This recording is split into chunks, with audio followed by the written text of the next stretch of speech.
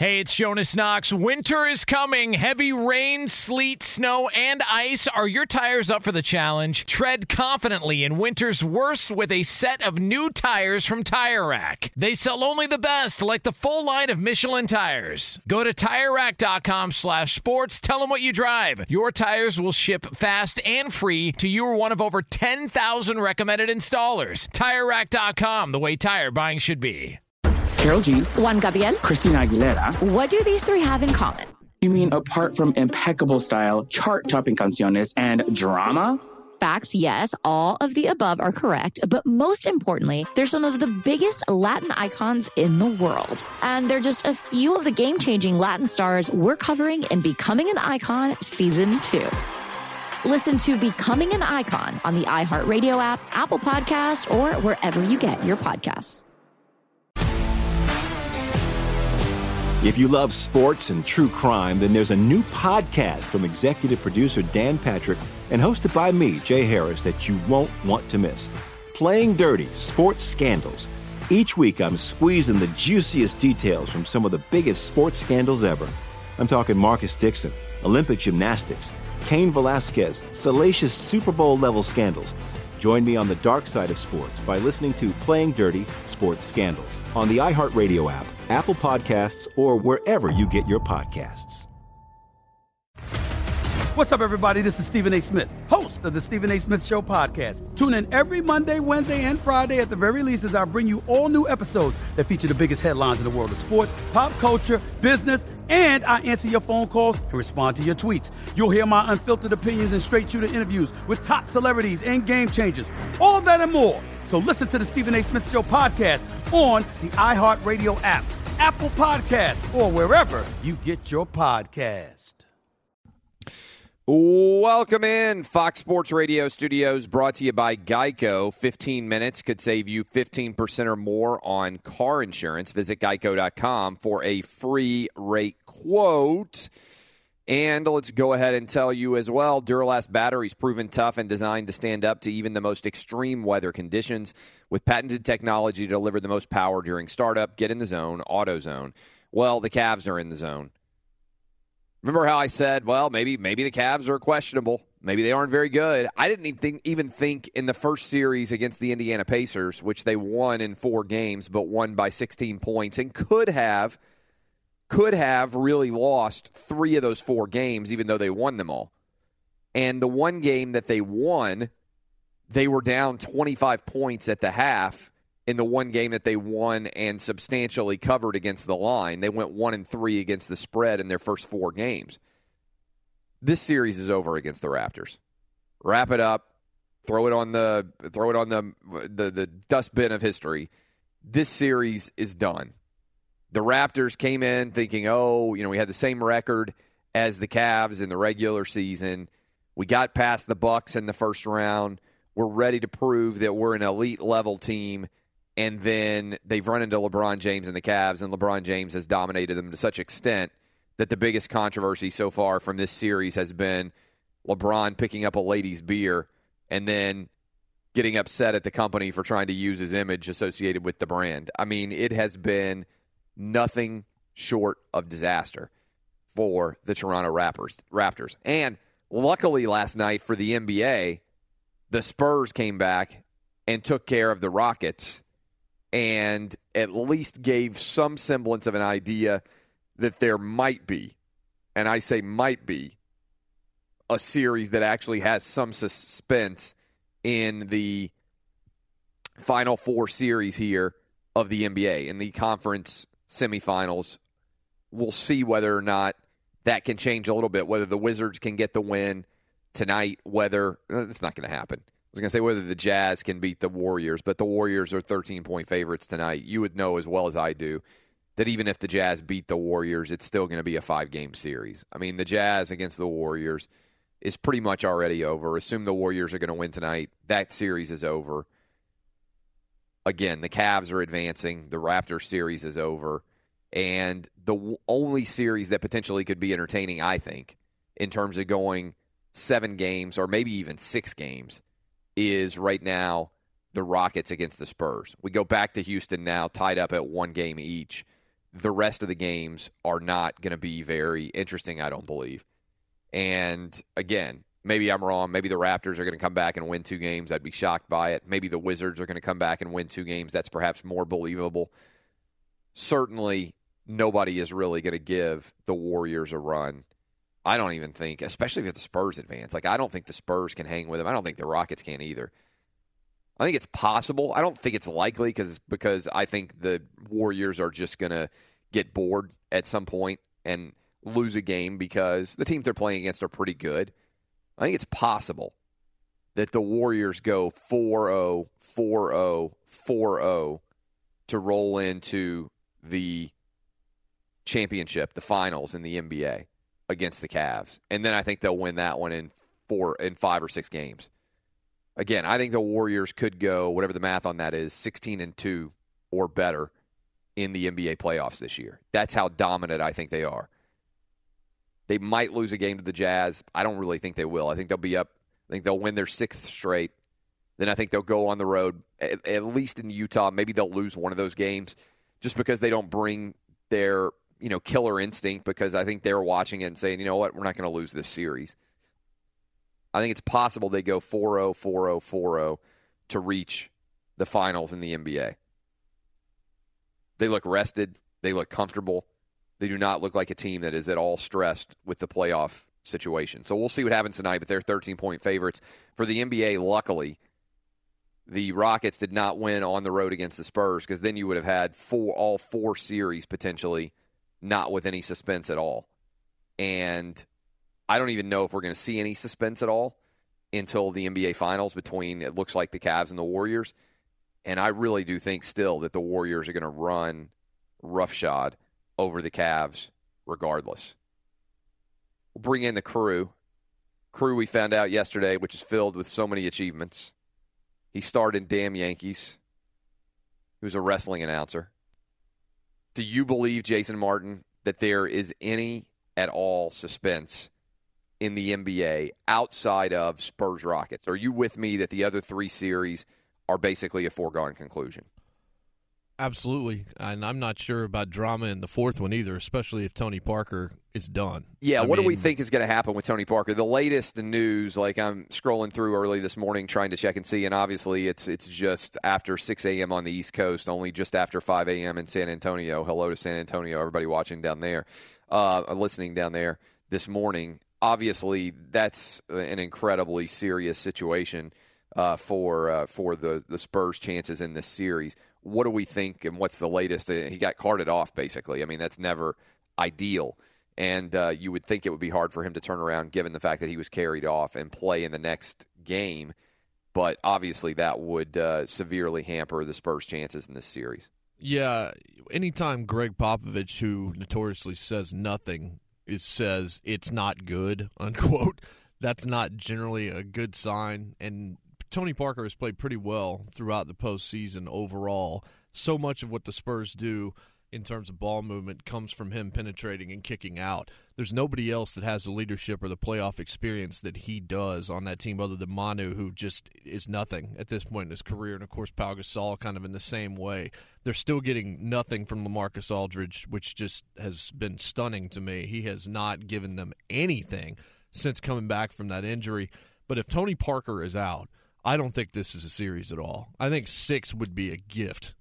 Without Tony Parker, I could easily see the Rockets winning 3 in a row. Kawhi Leonard has enough pride that maybe he doesn't allow that to happen, but he's the guy that makes them go anyway, and he played great last night. He held James Harden down.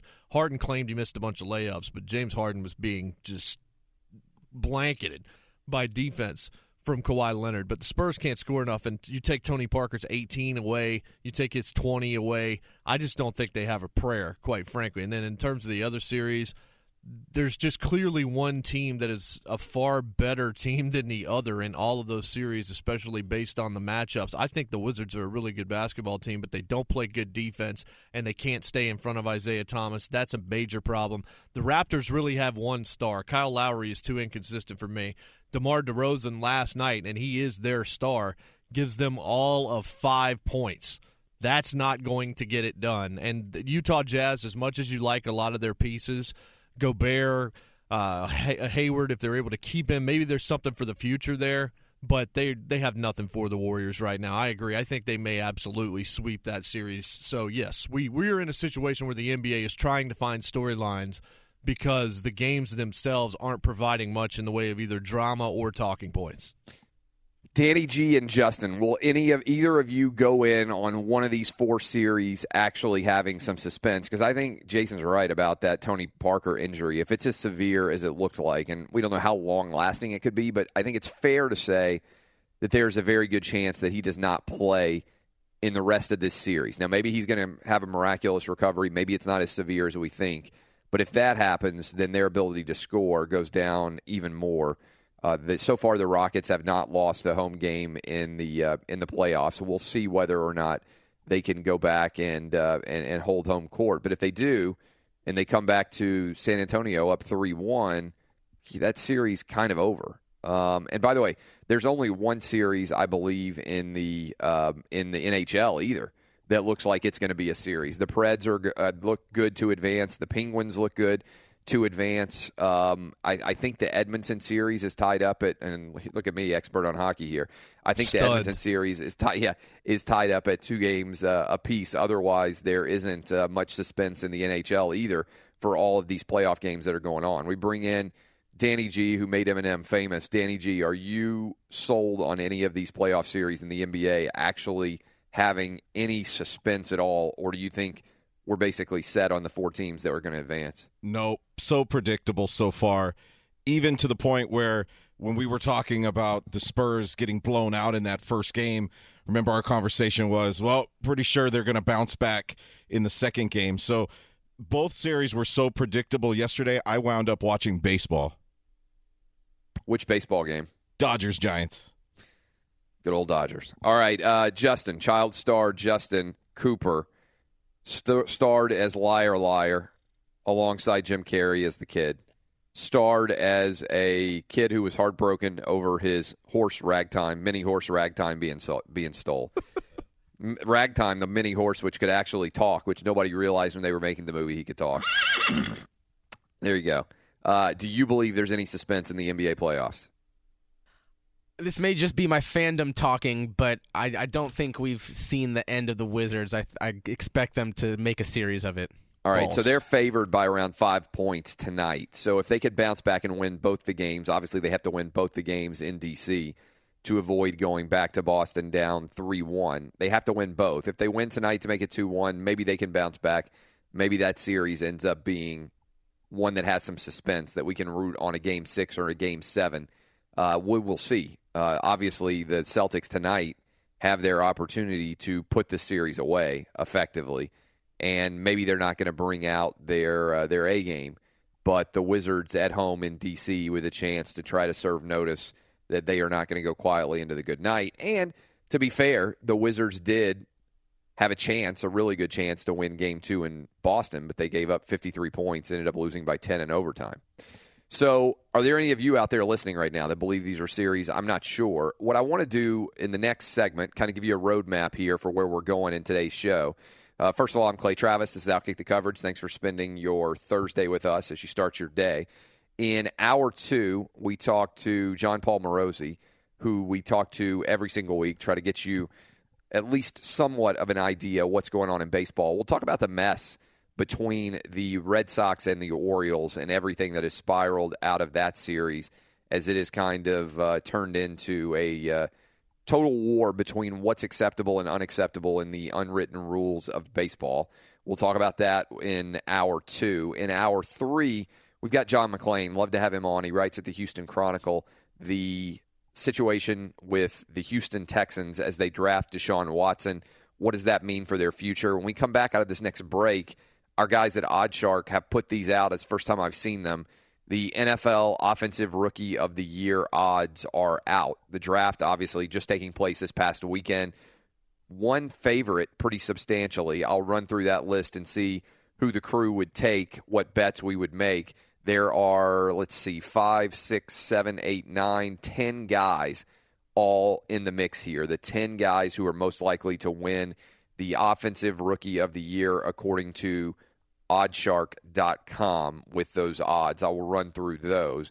But in the meantime, I also, in this hour, want to have an interesting discussion with you about the topic we talked about a little bit yesterday when Nick Saban got an $11 million salary. And we'll go back into coaching salaries a little bit because I think we left a couple of the big salaries on the table yesterday, and we ended up going in different directions in the show. I never circled back around on this topic. But I do want to have a discussion about why I think Nick Saban is worth the money that he's worth, and also take the next step and try to advance the conversation on paying players, because you hear a lot of people have a debate about paying players. Should college players be paid? And you'll hear people say, yes, they should be paid. And you'll hear people say, no, they shouldn't be paid. And they'll argue back and forth. But I don't think that conversation ever gets to the complexities that are actually involved and analyzes it in a smart way. People always come after Outkick and they say, oh, Clay Travis, he's a clickbait artist. Oh, Clay Travis. I think regular listeners of the show recognize something. That is, we tend to discuss issues in greater depth on this show and with more complexity and with more intelligence than just about anybody in sports media. So what we want to do on this show is try to make you smarter. Sometimes we also want to make you laugh. Again, the goal is SOFA, smart, original, funny, and authentic. And I think we manage that just about every day. I want to talk about that in a way that is deeper than just the basic argument that you see all the time in sports. Should you pay players, yes or no? Even the articles that are written about it. Nobody really talks about this in an intelligent fashion. I'm going to try to talk about it in an intelligent fashion. That's all coming up. I am Clay Travis. You're listening to Outkick the Coverage on Fox Sports Radio. Live from the Geico Fox Sports Radio studios. What does it mean when Geico says just 15 minutes could save you 15% or more on car insurance? It means you probably should have gone to geico.com 15 minutes ago. I believe it was on Tuesday, news came out about Nick Saban's contract extension of $65 million. Included in that contract extension was a $4 million signing bonus, which means that Nick Saban will make over $11 million coaching college football this year.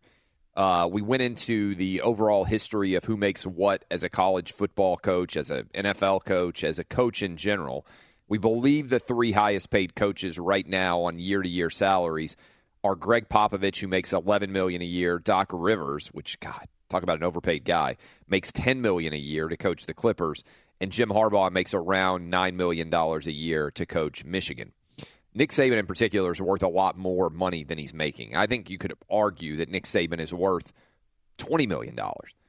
And that's because I believe Nick Saban is so good at what he does that if he left Alabama and coached it the next 8 years at Florida, Georgia, Tennessee, Auburn, Texas A&M, LSU, all of those schools for sure in the SEC. And I would also add Clemson, Florida State, probably Miami.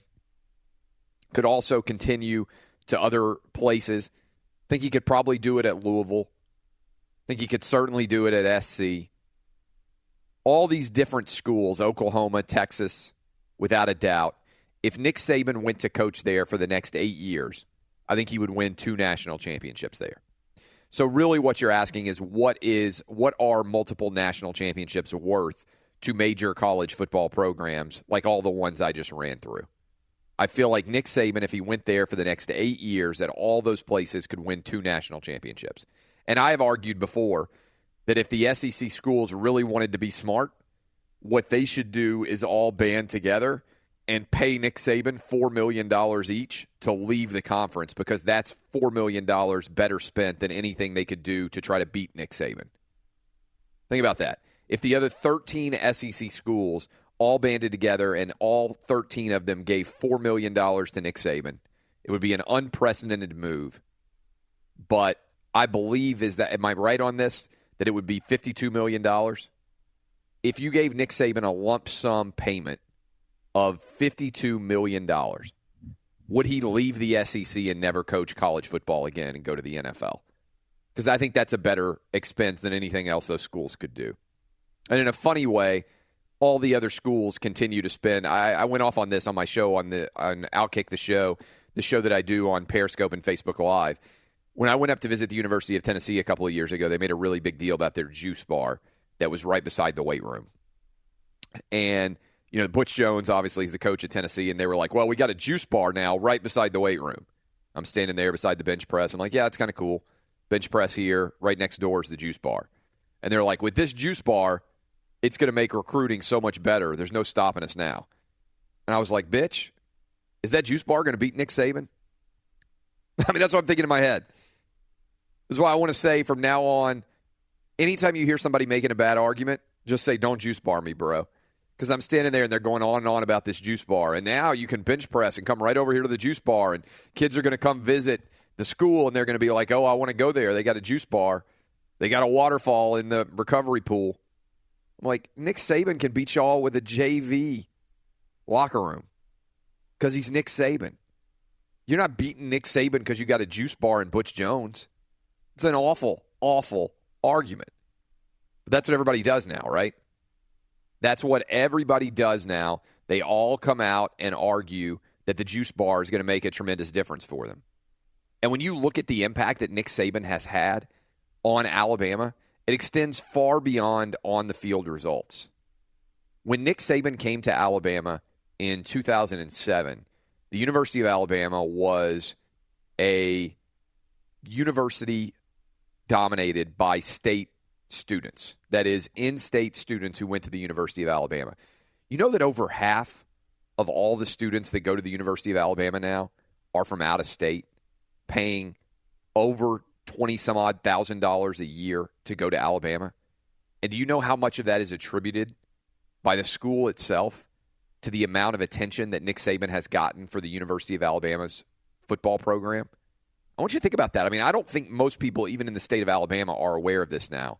Alabama has become an elite academic institution for state universities in the time that Nick Saban has been there. And a lot of people say, oh, shut up. You don't know what you're talking about.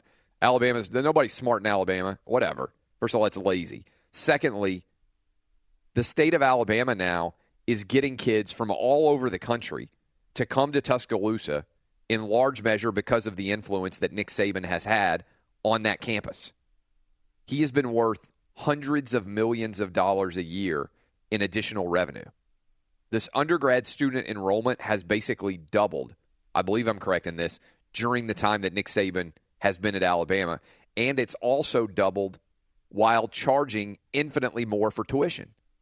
Again, that's a pretty big deal to go from a huge majority of the University of Alabama students being from the state of Alabama, going there and paying in-state tuition, to over half of the student body now at the University of Alabama being from outside Alabama, paying 4 and 5 times what the in-state tuition rate is. Go walk around Alabama and look at all the buildings going up there. I mean, this is a success story of total connection between football and academics. Nick Saban has been the front porch of Alabama, and as a result, the university has boomed unlike any university in the country over the last decade. It's not a coincidence that Alabama's football success has completely been connected at the hip with all of the university's success. I'm going to dive into some of these numbers when we come out of trending. But then I'm also going to spiral from this. Nick Saban is worth probably $20 million a year. And I mean that honestly, because I would believe he would win 2 national championships in the next 8 years at just about any major program that he went to. It's not just Alabama. It's not just the impact that he would have on the field. It's the impact that all the attention brings off the field. But then I'm going to move from that to the easy argument, which is people saying, oh, you got to pay the players, and tell you why that doesn't make sense. But first, let's find out what's trending now. Here's a couple of stats I said I was going to hit you with Nick Saban and his impact on the university. We're not talking about the dominance the football program has had. In a little over 10 years, the University of Alabama has almost doubled its enrollment while also increasing the quality of the student body. This year, more than 40% of the this was in 2017, so we haven't seen numbers this is 2016, the start of 2016. We haven't seen the numbers for the start of 2017, obviously, because that class hasn't enrolled yet. This is pretty remarkable. This year, more than 40% of Alabama's nearly 8,000 freshmen scored a 30 or higher on the ACT, which places those students in the top 5% of the country. Again, a lot of people out there don't realize how good of an academic institution Alabama has become during Nick Saban's tenure there. Again, that's a pretty incredible stat. More than 40% of nearly 8,000 freshmen scored a 30 or higher on the ACT. And over the last 10 years, they have moved from a substantial number of people who are from in-state to now the majority of the student body coming from out of state. So they have increased the overall quality of the students substantially. Again, over 40% scoring a 30 or better on the ACT. If you didn't take the ACT, a 30 or better is in the top 5% of scores.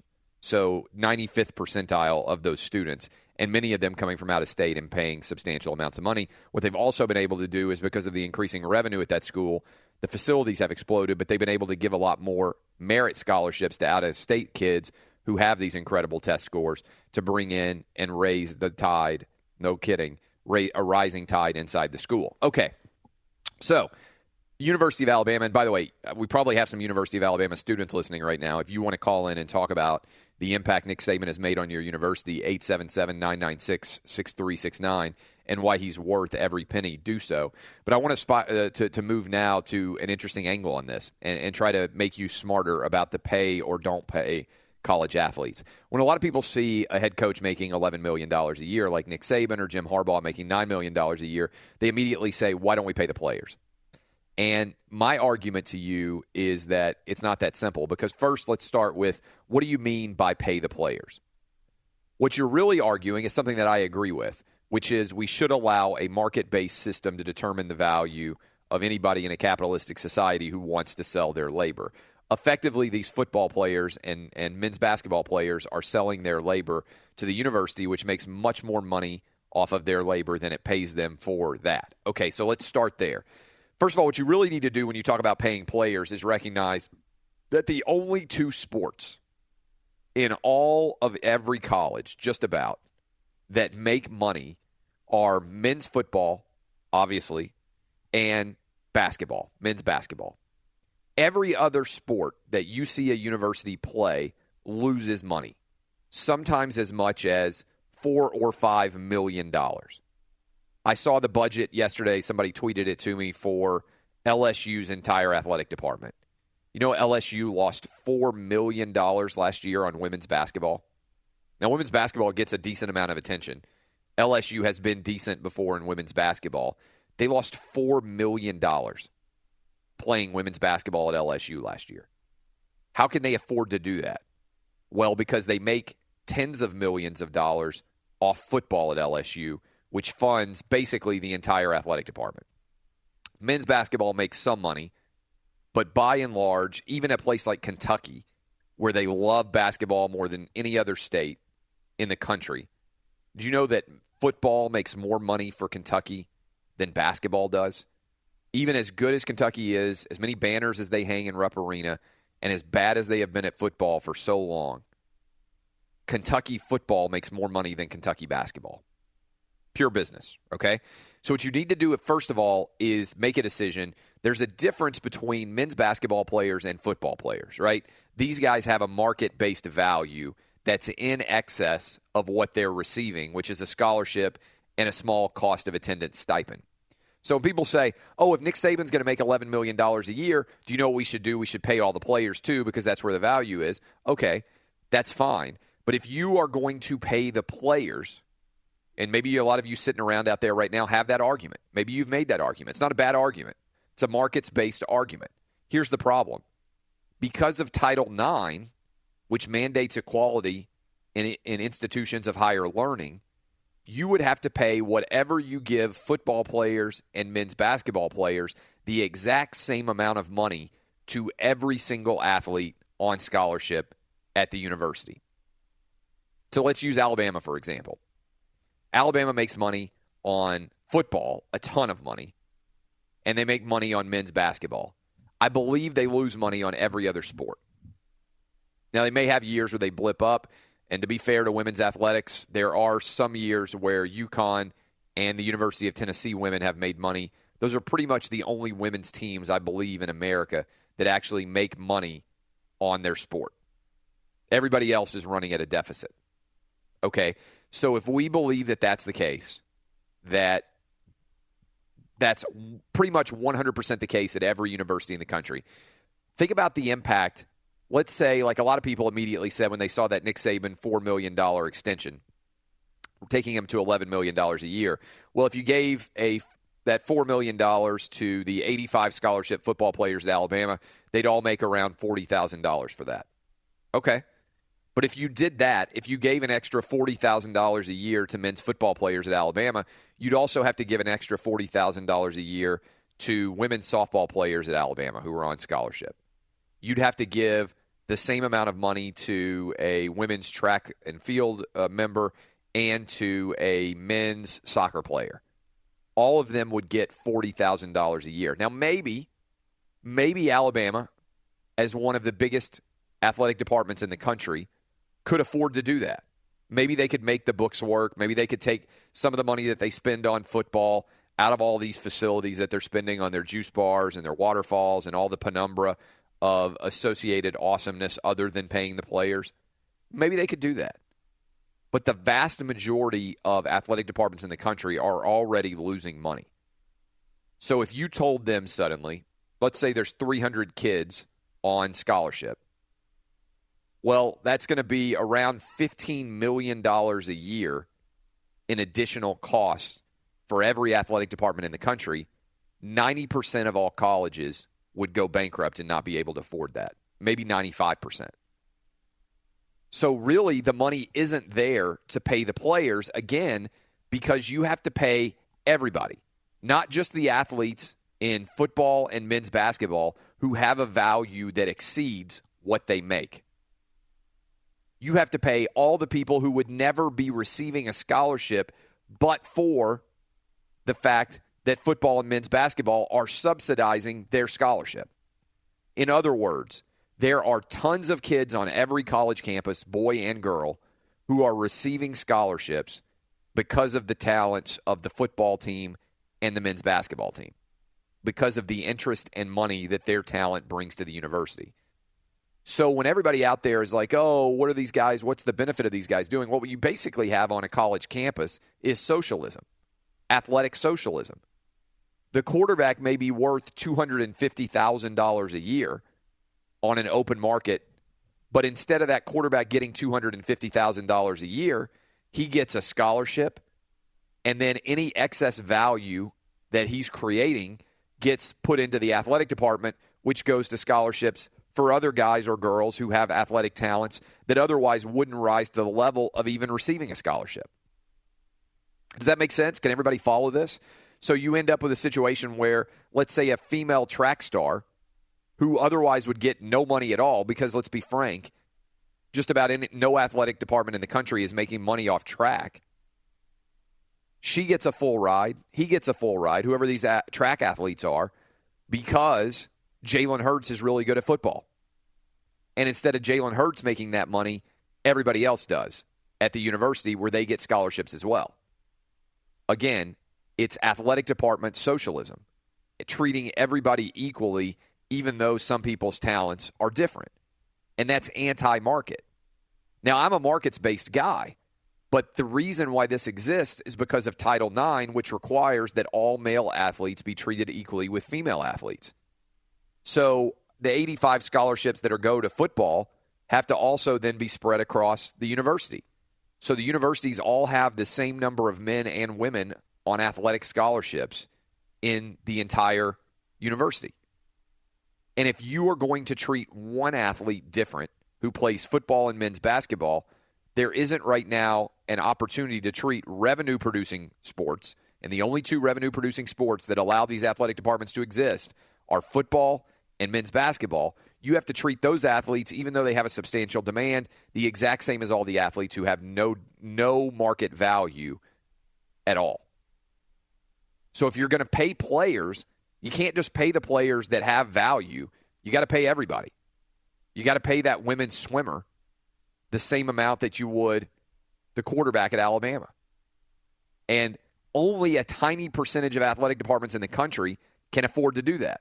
Most of them are running at a deficit already. If you told them now, oh, you got to pay $40,000 a year to every football and basketball player, men's basketball player, the revenue-producing sports, you got to also do it for everybody else. They'd go bankrupt. I'm going to take your calls on this, 877-996-6369, trying to advance this conversation beyond just should you pay the athletes to what I think is the reality. You can't afford to pay the athletes, at the vast majority of athletic departments in this country. You are listening to Outkick the Coverage on Fox Sports Radio. Welcome in, Fox Sports Radio studios, brought to you by Geico. 15 minutes could save you 15% or more on car insurance. Visit geico.com for a free rate quote. As well as with TrueCar, you can find out what other people in your area paid for the same car you're looking for. And on average, save over $3,000 off MSRP. Whether you're looking for a new or used car, visit TrueCar to enjoy a more confident car buying experience. Going to get to your calls here in a minute. Always like to read the Twitter mentions. At Clay Travis is the Twitter feed. Got a couple of interesting suggestions. A lot of questions about why can't you just let the players sell their individual likeness? You can do that. First of all, I don't know whether it would fit Title IX, but also then that just becomes basically boosters paying players to go to the schools.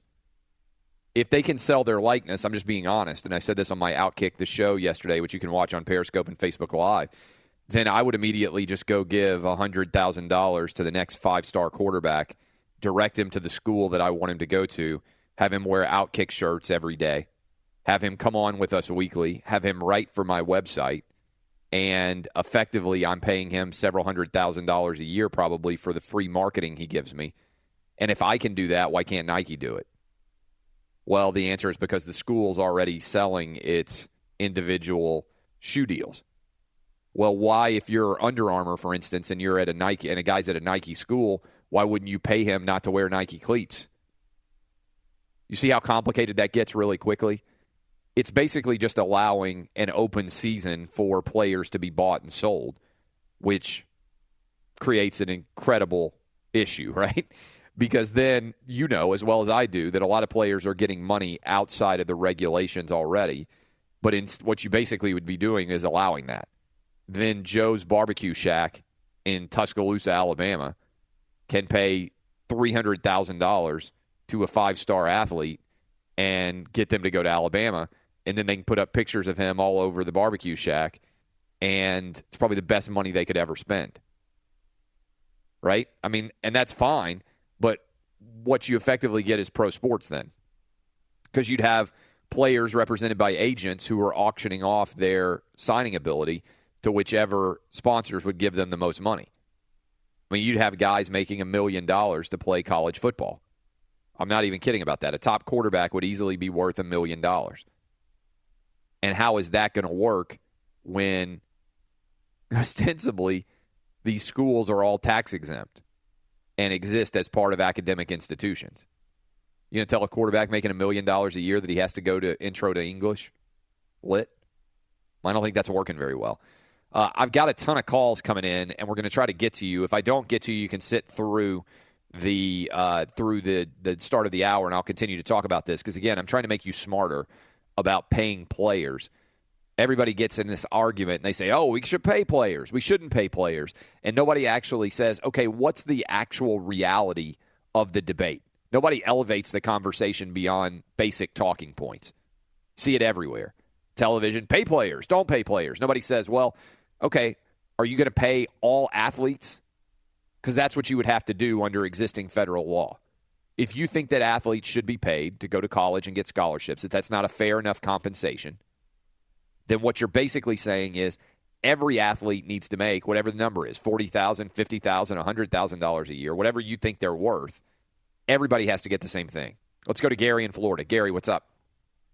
Clay, one of the proud 15%ers at the University of Alabama, enrolled there in 2003, saw 5 head coaches in 5 years.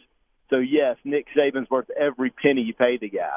You had a rough time there to come in at 2003, right before Saban arrived. And for those who don't know, the 15%ers are that's my suggestion. These are the 15% of Alabama fans that are actually smart enough to get into Alabama or go to Alabama.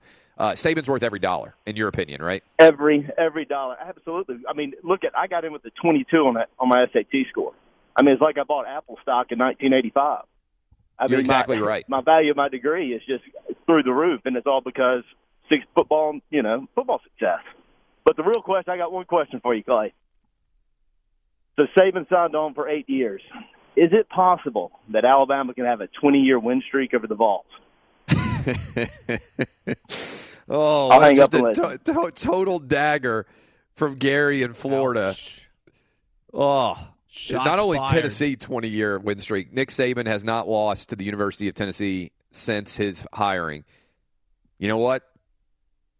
If Saban coaches for 8 more years, I'll be damned if I'm willing to bet on Butch Jones to beat him. Now, I will say this. If Butch Jones gets fired at Tennessee, there is going to be an absolute gold rush of teams trying to sign Chip Kelly. Tennessee's going to want him. Auburn potentially could want him. Texas A&M could want him. Arkansas could want him. Notre Dame might want him. Who knows what school is going to get him?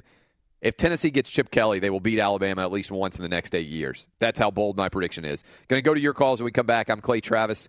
This is Outkick the Coverage, trying to make you smarter, talking about why you can't pay players unless you pay all players.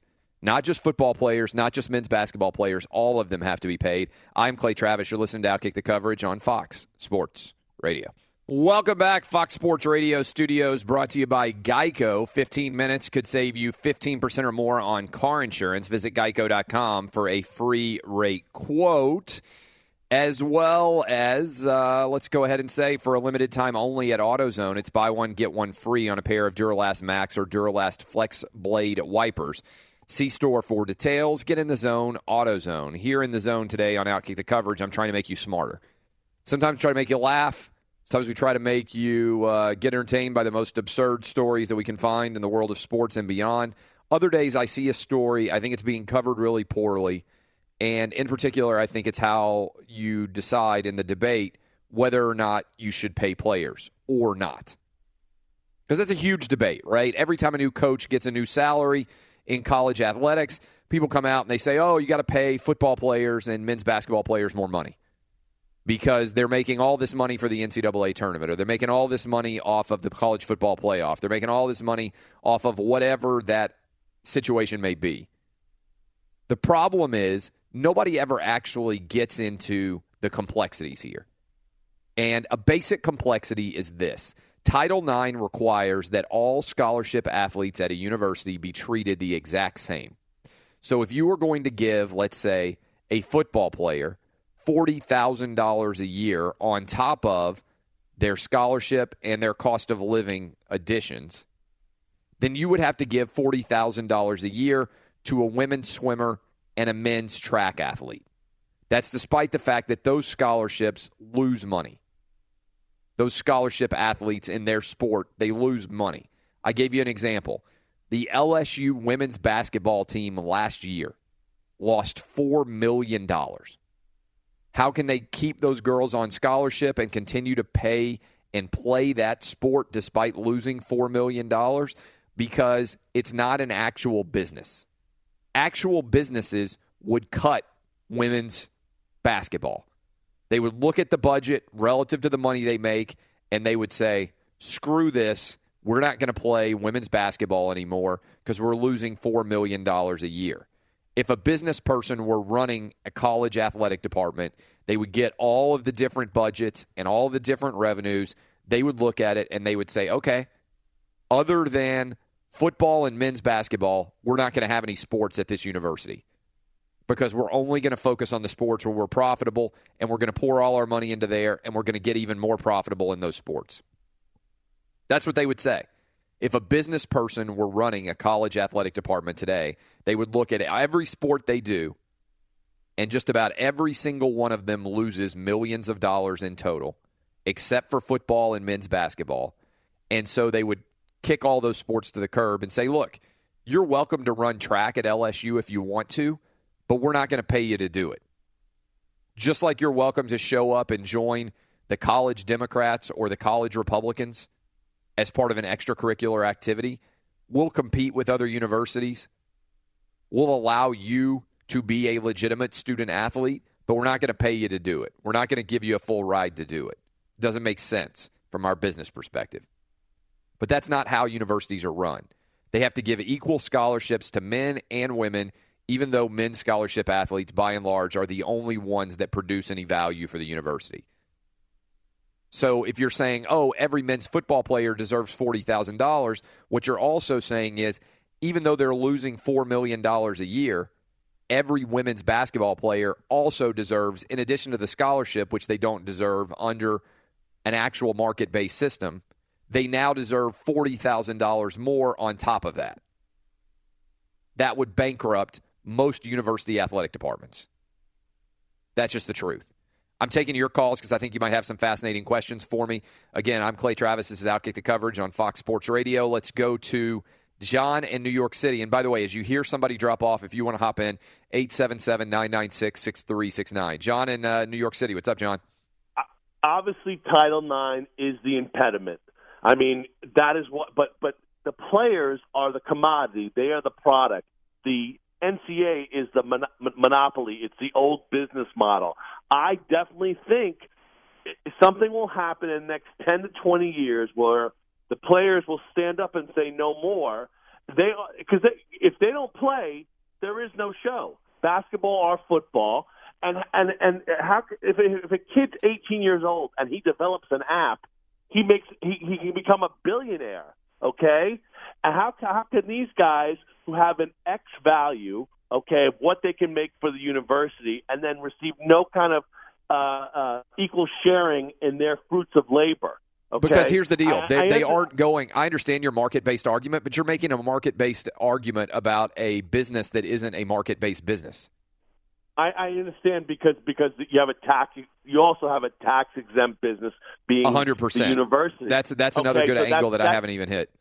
Yeah. Okay. So that's an issue. I mean, but how can this go on? It's like CDs being $20 or people paying $200 cable bills. It's not going to go on. The NCAA system is archaic. It's going to be challenged. Something that maybe you have 40 schools that break off and then say we're going to make it part of a pay-for-play system and not be part of the NCAA. 30 to 40 schools. I'd love for you to have that whack job Christine Brennan on and go at it with her a little bit about how this should all work out, because pointing out that LSU lost $4 million last year on their women's basketball. Let that number ring, okay? Okay, so how can you go on like this and then when I have the billion-dollar contract for the NCAA basketball tournament and let schools like Alabama or Texas making $100 million and supporting – it is socialism. And I definitely think this will not go on. It's archaic, and the players will rise up. The players that make money. And if they have to come up with a different system and break off and whatever they have to do, there is a problem, the fact the universities are tax exempt and the impediment of Title IX. So that maybe you have to start a new league or something, but I just don't see this going on forever. Thanks for the call. And I think a lot of people out there won't ever talk about this because they don't want to be considered politically incorrect. You guys who listen to this show know that I don't give a damn about that stuff. I tell you exactly what the facts are. And the facts are this. Nobody cares about women's athletics when it comes to college sports from a revenue-producing perspective. Other than UConn women and the University of Tennessee women's basketball, every female sports team in college athletics loses money. They are being subsidized by the success of football and men's basketball. That's the truth, period. All right? Now, there are people out there who say, as part of the university's overall obligation as a not-for-profit institution receiving federal dollars, everybody deserves to be treated equally in athletics. Effectively, what is required now is that a women's high diver has the same value on a college campus as a men's quarterback, right? That's not clearly the case. A male track athlete is not as valuable as the best point guard in college basketball. But that's the way that's the way they're compensated. And so if you decide that you're going to pay men's basketball players and football players $40,000 a year, let's say, then you would have to pay every athlete. And if I keep using this LSU example because I saw it and I was like, man, that's crazy. If LSU women's basketball team lost $4 million last year, you would need to add hundreds of thousands of dollars in additional losses because you would have to give them, in addition to their scholarship, every one of these women would also get a stipend for $40,000. Not justified in any way by a market-based system, but college athletics is not a market-based system. It's not. They're revenue-producing sports, and that is by and large football and men's basketball, and then there are revenue-losing sports. And if it were a business, again, I don't think people talk about this enough. If it were a business and you were just running an athletic department entirely to profit and grow your business, You would look at all the profit losses, and you would cut every sport in college athletics except for primarily men's basketball and football. Now, there could be some exceptions. Some really successful men's baseball teams might make some money. Some really successful, as I just mentioned, UConn women and the University of Tennessee women and women's basketball can make like a smidge of profit, tiny couple $100,000 profit. But by and large, all the other teams lose money. You would cut them, right? If you were a CEO and you saw that you were putting on a production called Women's Basketball at LSU and it was costing you $4 million, you'd be like, we're out of this business. I'm not going to be in the business of losing $4 million. Right? If Fox Sports Radio, where I work, had shows all day long and some of them were insanely profitable and some of them were not, what would they do? If we had a show that was losing $4 million a year, that show would be gone. Even if we got Cowherd's show out there making $15 million a year or whatever the hell he's bringing in, it's a lot of money. Colin Cowherd is really good at what he does. Then you would cut everybody else. It's a fascinating dynamic. It really is. Let's go to, do we still have AJ in Cincinnati here? Yes, sir. AJ in Cincy, what's up? Clay, how's it going? I just want to thank you for bringing some common sense to the morning sports radio talk. I really appreciate it. What I wanted to, you kind of already touched on it, is having to pay everybody. While it might sound unfair, Jalen Hurts is worth more money than a center fielder on the Alabama baseball team, but you got to pay him the same. It just doesn't make sense. Something I said to Jason was, I just got married this past summer, and I went to the university that I went to their music department, got a kid who's still in school, paid him a couple $100, and he played the piano at the wedding. He's able to make some money, but these other guys can't make money outside of their sports. I think it's just kind of a sham for them. Thanks. Yeah. Hey, AJ, I appreciate that. The analogy I like to apply here is this. I think improper benefits is total crap. All right? It's anti-capitalistic. That's everything the NCAA does. Think about the business of the NCAA when it comes to quote-unquote improper benefits. They're in the business of making sure poor people remain poor despite the fact that they're making millions for other people. I don't know how NCAA investigators go to sleep at night. Personally. You talk about moral issues. Think about what a crazy perspective that is in a capitalistic country. You got people out there investigating to make sure that if you were dirt poor when you got to a university, that you stay dirt poor the entire time you're at that university. I mean, that's the most indefensible job, I think, in all of sports. Think about that. You got nothing. You're sitting around hungry all day. You got money barely enough to even go out and go see a movie. You got crappy clothes. You got no car. And you're the best running back at a major university. And there's some knucklehead walking around trying to make sure that you're not getting extra money for your talent, that a poor kid's got to stay poor despite his talents. It drives me insane. And the analogy I like to use is this. Let's pretend you're a poor kid at college right now, and you got a scholarship. But as part of that scholarship, you barely have enough money to really have a life outside of that scholarship. Probably a lot of you listening right now maybe have been poor in college, or maybe you're a poor college kid right now. And then let's say you're a chemistry major. And as part of that chemistry scholarship, you don't have hardly any money outside of that. But you make a friend in the chemistry department, this professor who's been there for 30 years. He thinks that you're brilliant and that if you can stay in school, you're going to get a great job when you graduate. You might go on and create unbelievable future earnings for a company. You might found your own company. But right now, you're 20 years old. You're poor as hell. Summer's coming up, and you don't know how you're going to be able to make enough money. If that guy in the chemistry department had you come over to his house and he said, you know what, I got a bunch of brush in the backyard. I had a tree fall down. Can you help clean up that brush? And also, can you mulch my yard? And can you cut the grass on a Saturday? You spend all day working there. Let's say you spend 7 hours there working. And at the end of that 7 hours, he said, man, thank you so much for this work. Here's $500. You've done 7 hours of work. He's paying you whatever it is, $75 or $80 an hour, way more than you would ever deserve. And then all throughout that year, he lets you come over and he gives you a couple $100 here and there to continue to work. That allows you to have money to make it through college on top of just your scholarship. You know what you would call that? You would call that guy a saint for the rest of your life. You might even be willing, once you got married, had a real job, and had a kid, you might even be willing to name your kid after that chemistry professor who helped you get through college when you were smart, but you had no money. You might be willing to do that, right? You know what the NCAA would call that? An improper benefit. If that isn't the perfect example of how broken NCAA rules are, I don't know what else is. Something that's so decent and humane that in real life you would be thankful forever and potentially name your kid after a professor who was helping you like that if you were in the chemistry department.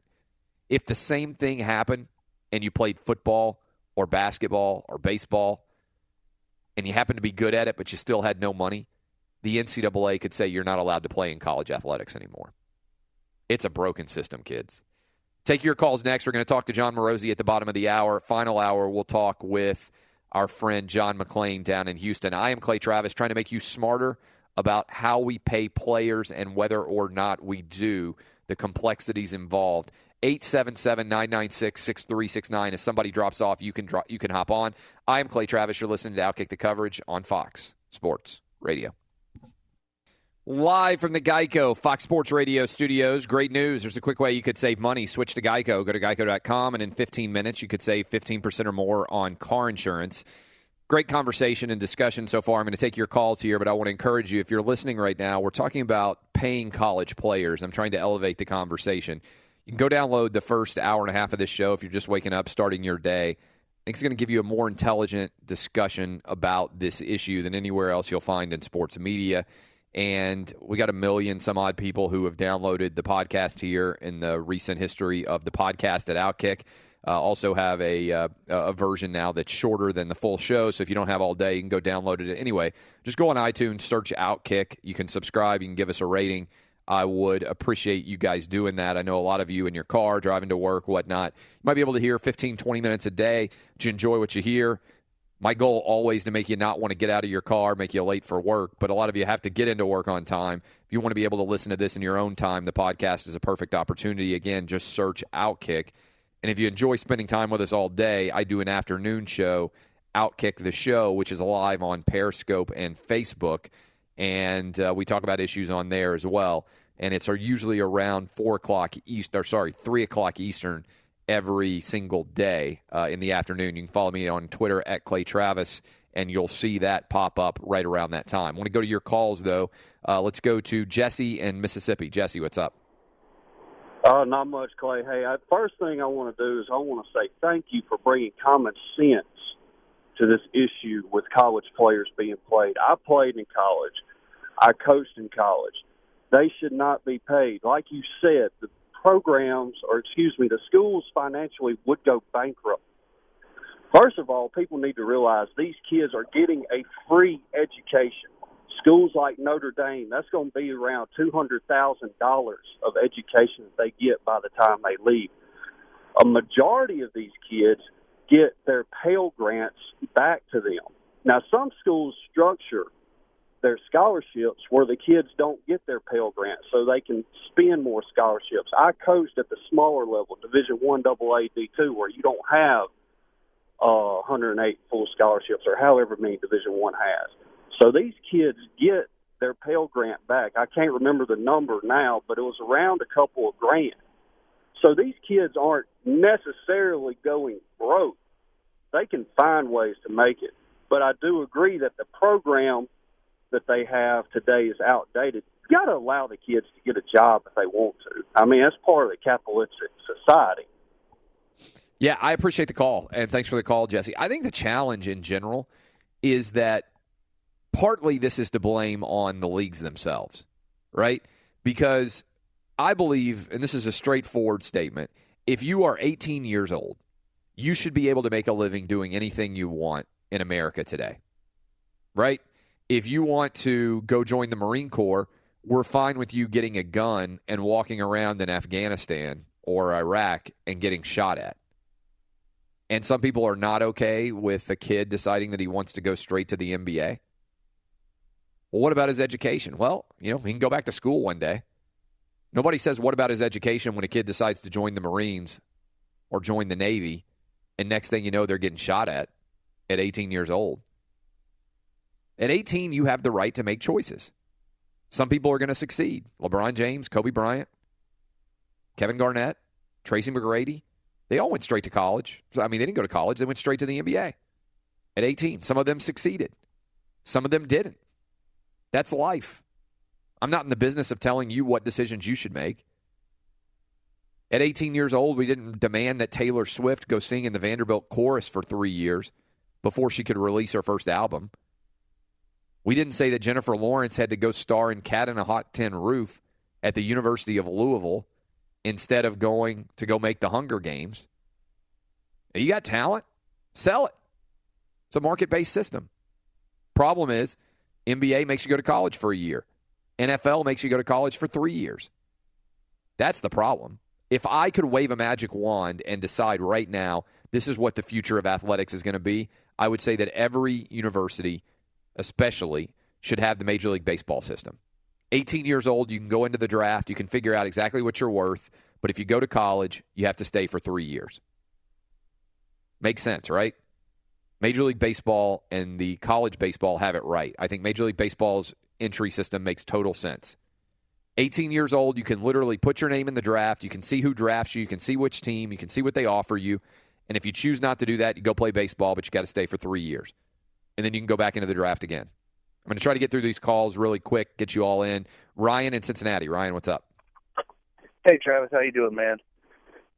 My name's Clay, but okay. Yeah. Oh, Clay. Sorry, man. I'm sorry. I'm under the weather right now. But here's my point. I think the idea of how to get this, when you say same, is view it as percentages. So if college football makes $500 million, doesn't work, you don't Ryan. think it's illegal under federal law. The only reason why I was saying that was just it makes sense, and I appreciate the call. It makes sense. It doesn't work under federal law. You can't make a decision based on which teams are profitable and which are not. Everybody has to be treated equally when it comes to scholarships under Title IX.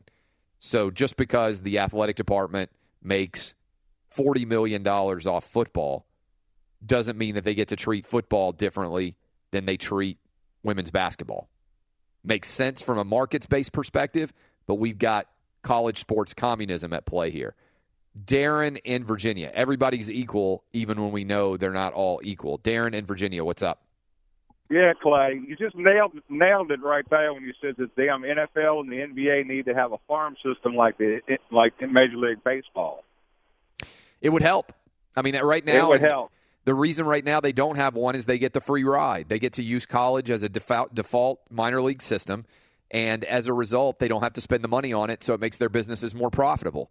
But my argument on this, and I appreciate the call, Darren, is my argument is you should be able to go pro. Now, I will say this. In football, I think you should be able to go pro whenever you want.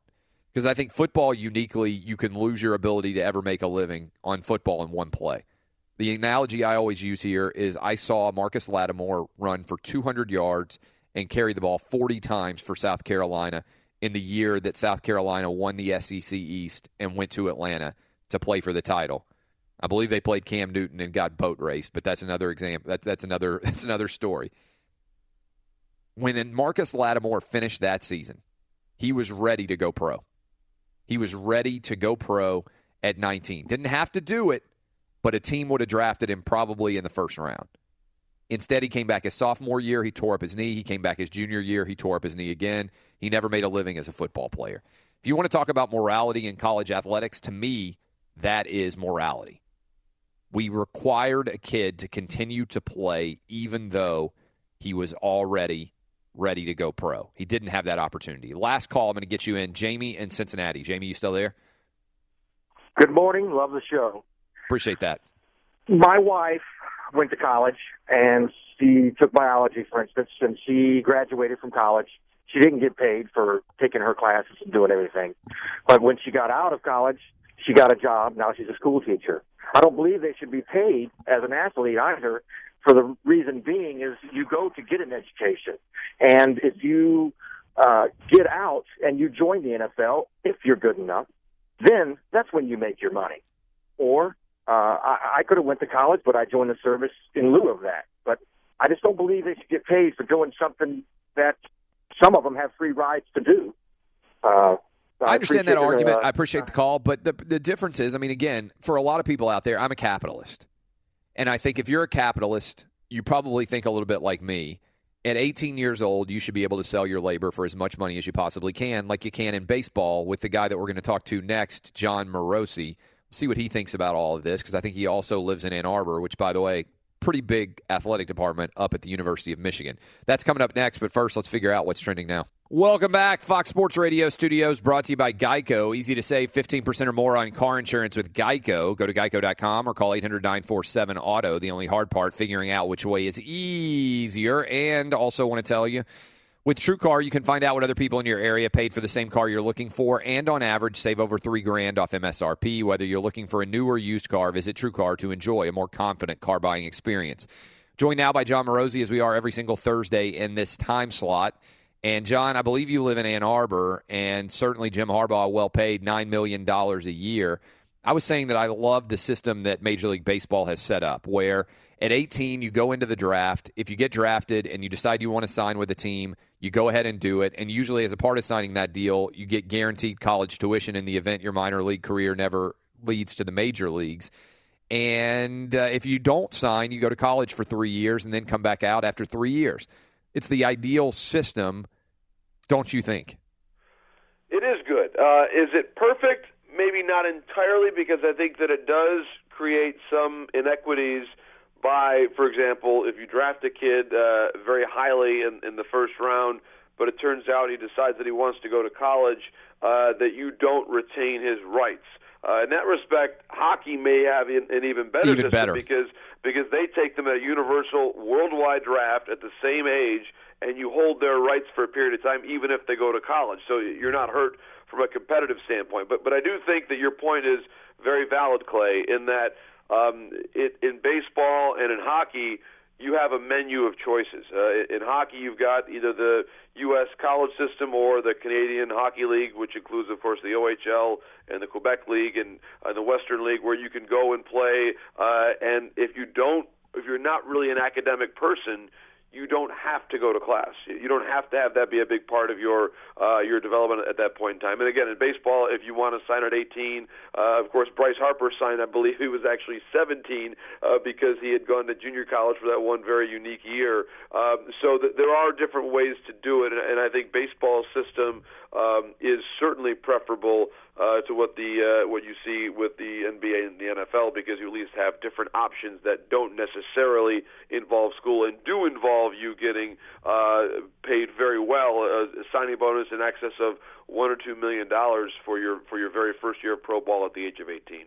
We're talking to John Morosi. By the way, congrats. You just got assigned to the Western Conference Finals in the NHL as well. You're an expert in two different sports, and as part of that, you're going to be coming to my town because the Preds are going to beat, it looks like, the St. Louis Blues, massive favorite to advance to the Western Conference Finals and play who knows. I'm not sure exactly who will be there, but how much are you excited to come down here and get to see the experience Nashville, Smashville as they call it, and see what's happening here in the city with a Stanley Cup run?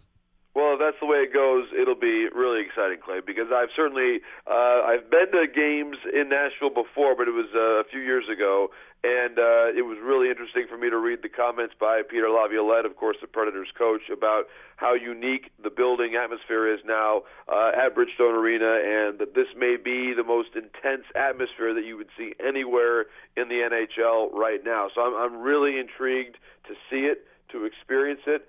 And I also think, as you have seen firsthand, Clay, that the brand of hockey the Predators play right now is really entertaining. It's substantially different than what you saw from this team several years ago. They have more speed, more excitement. They've got one of the best defensive cores in the NHL and maybe even in the world. And when you talk about defense in hockey, you don't often think about exciting defense. But as you know from having watched this team, the defensemen are as active in the rush as the forwards are sometimes. Ryan Ellis has become a star. Yossi has always been a star. Subban is one of the most electrifying players, I believe, in the league. Ekholm has been phenomenal playing alongside Subban. So the defensive core of the Predators is very engaged. And then, of course, on the offensive side, Johansson's line has been phenomenal with Arvidsson as well, and Forsberg. So I think that it really is an explosive team that right now I think has as good of a chance, Clay. I mean this sincerely. They have as good of a chance to win the Stanley Cup as any other team going right now. We're talking to John Morosi. Okay, let's go ahead and pivot into baseball now. And it's been a massive story with what's going on with the Red Sox and the Orioles. Guys getting ejected, the racial slur, the response to it. Everything that's going on right now between the Red Sox and the Orioles. What in the world happened here? Did the baseball kind of retaliatory culture fall apart? How would you assess the situation between those two teams and what we've seen in the past several days? Well, I do think, Clay, that it's two separate stories. There may be a link because of the general intensity that you're seeing in the series this week among the fans. May have brought out the pure idiocy that we saw earlier this week with the slurs and the peanuts being thrown at Adam Jones, which I think is troubling on many, many levels. And I think Adam, first of all, has done a phenomenal job of handling it as well as anybody could ever handle it. And from that standpoint, from knowing Adam as I've got to know him over the years, here's a guy that's done everything right. He comes from a military family, Clay. He represented the U.S. at the last two World Baseball Classics with a great deal of distinction, and he did not deserve to be treated that way, nor does any human being for that matter. So I think the way that Adam has handled things is admirable, and I think that, frankly, MLB's stance and the really quick response that they made, I think, was positive. But I think there are certainly many layers of this that have to be addressed, not just at Fenway Park or Boston, but I think all around the country in terms of just how we treat each other. But aside from that, I think on the field, you're right. There's been, I think, a very prolonged notion of payback that the Red Sox have tried to level against Manny Machado, which I don't really think is warranted either. I think that's obviously not even the same situation at all as Adam Jones, but Machado was thrown at multiple times now by three different Boston pitchers, and I think that is excessive.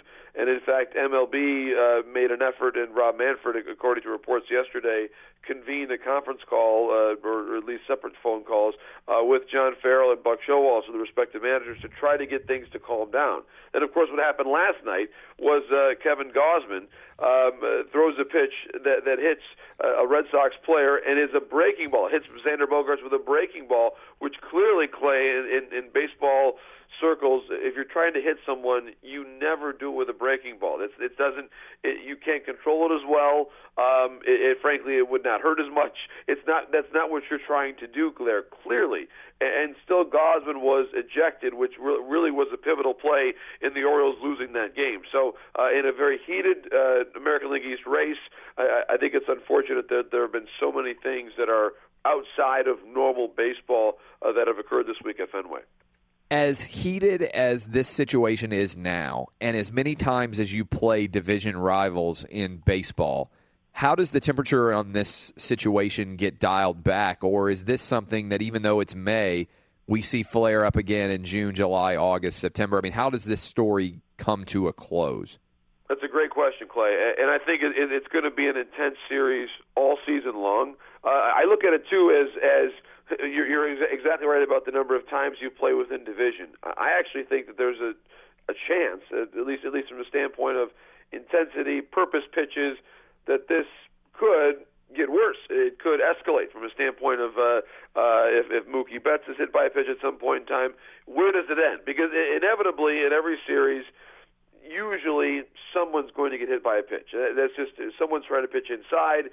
You're at Fenway Park. It's a tough place to pitch, so you're trying to get an advantage any way you can. So you have to pitch inside if you're that type of pitcher, just to establish your game.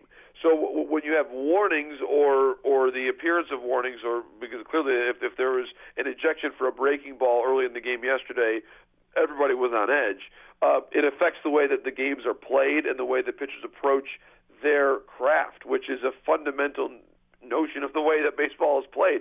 So you've got a couple managers, and certainly Buck Showalter is always looking for an advantage, always looking for whatever nuance he can exploit to win a baseball game. So we're going to see, I believe, as time goes on.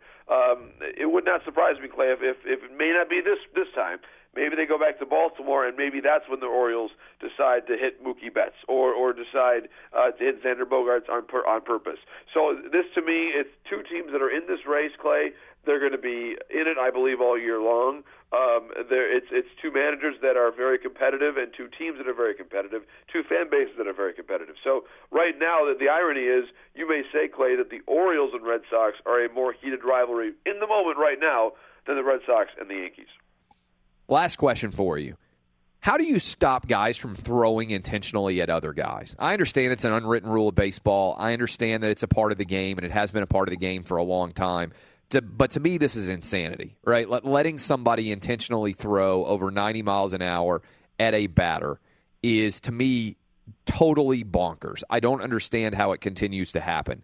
If you suspended pitchers for 30 games, 40 games for this and said, because what the reason why I'm saying it is, at some point in time, somebody's going to get beamed in the head. It's going to be a serious injury, and maybe there's criminal involvement. Like, to me, if you're throwing the ball near somebody's head at 90 miles an hour intentionally, like, that's a crime. You should be prosecuted, right? Like, you're trying to injure them. How do you stop this from happening? Well, it's a great question, Clay, and it's one that I think baseball is really debating right now how to handle it. You're right that you could suspend someone for 30 or 40 games, and that would certainly change the way that this sort of intra-clubhouse, very sort of insular discipline is handled. I'm talking about the code, the way that it's enforced among players. But you also have a situation like when Machado was hit, or actually when his bat was hit in Baltimore by Matt Barnes, for example. Barnes was trying to hit him, Clay. He was trying to hit him. There's no question about it. But he was trying to hit him low. He was trying to hit him like behind, like either on the hindquarters or low hip, somewhere in that area, and he missed. So, do you want to suspend someone for 30 or 40 games for effectively missing the location of where he wanted to hit the player? That's do I love that part of baseball? No, I don't. Do I recognize that it's been part of the game for a really long time? It has. And I think that to totally eliminate it, I think would be a big challenge. And maybe there would be on a certain level some pushback from the players about this. I will say this: the way we have seen Joe Torre mete out the discipline as baseball's chief baseball officer is that if you try to hit someone once and you're successful and you do it low, you're probably not going to be suspended. But if you do it high or excessively, in other words, you're basically turning Manny Machado, who was one of the best players in the game, into target practice, which is what's happened over the last couple of weeks.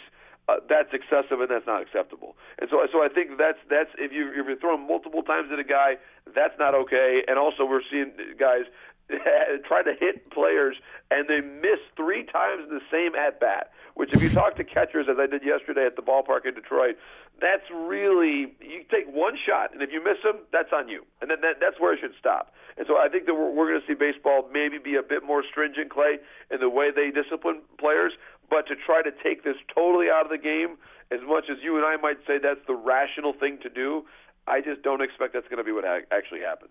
Great stuff as always. We'll talk to him next week. That's John Morosi. I'm Clay Travis. You're listening to Outkick the Coverage on Fox Sports Radio.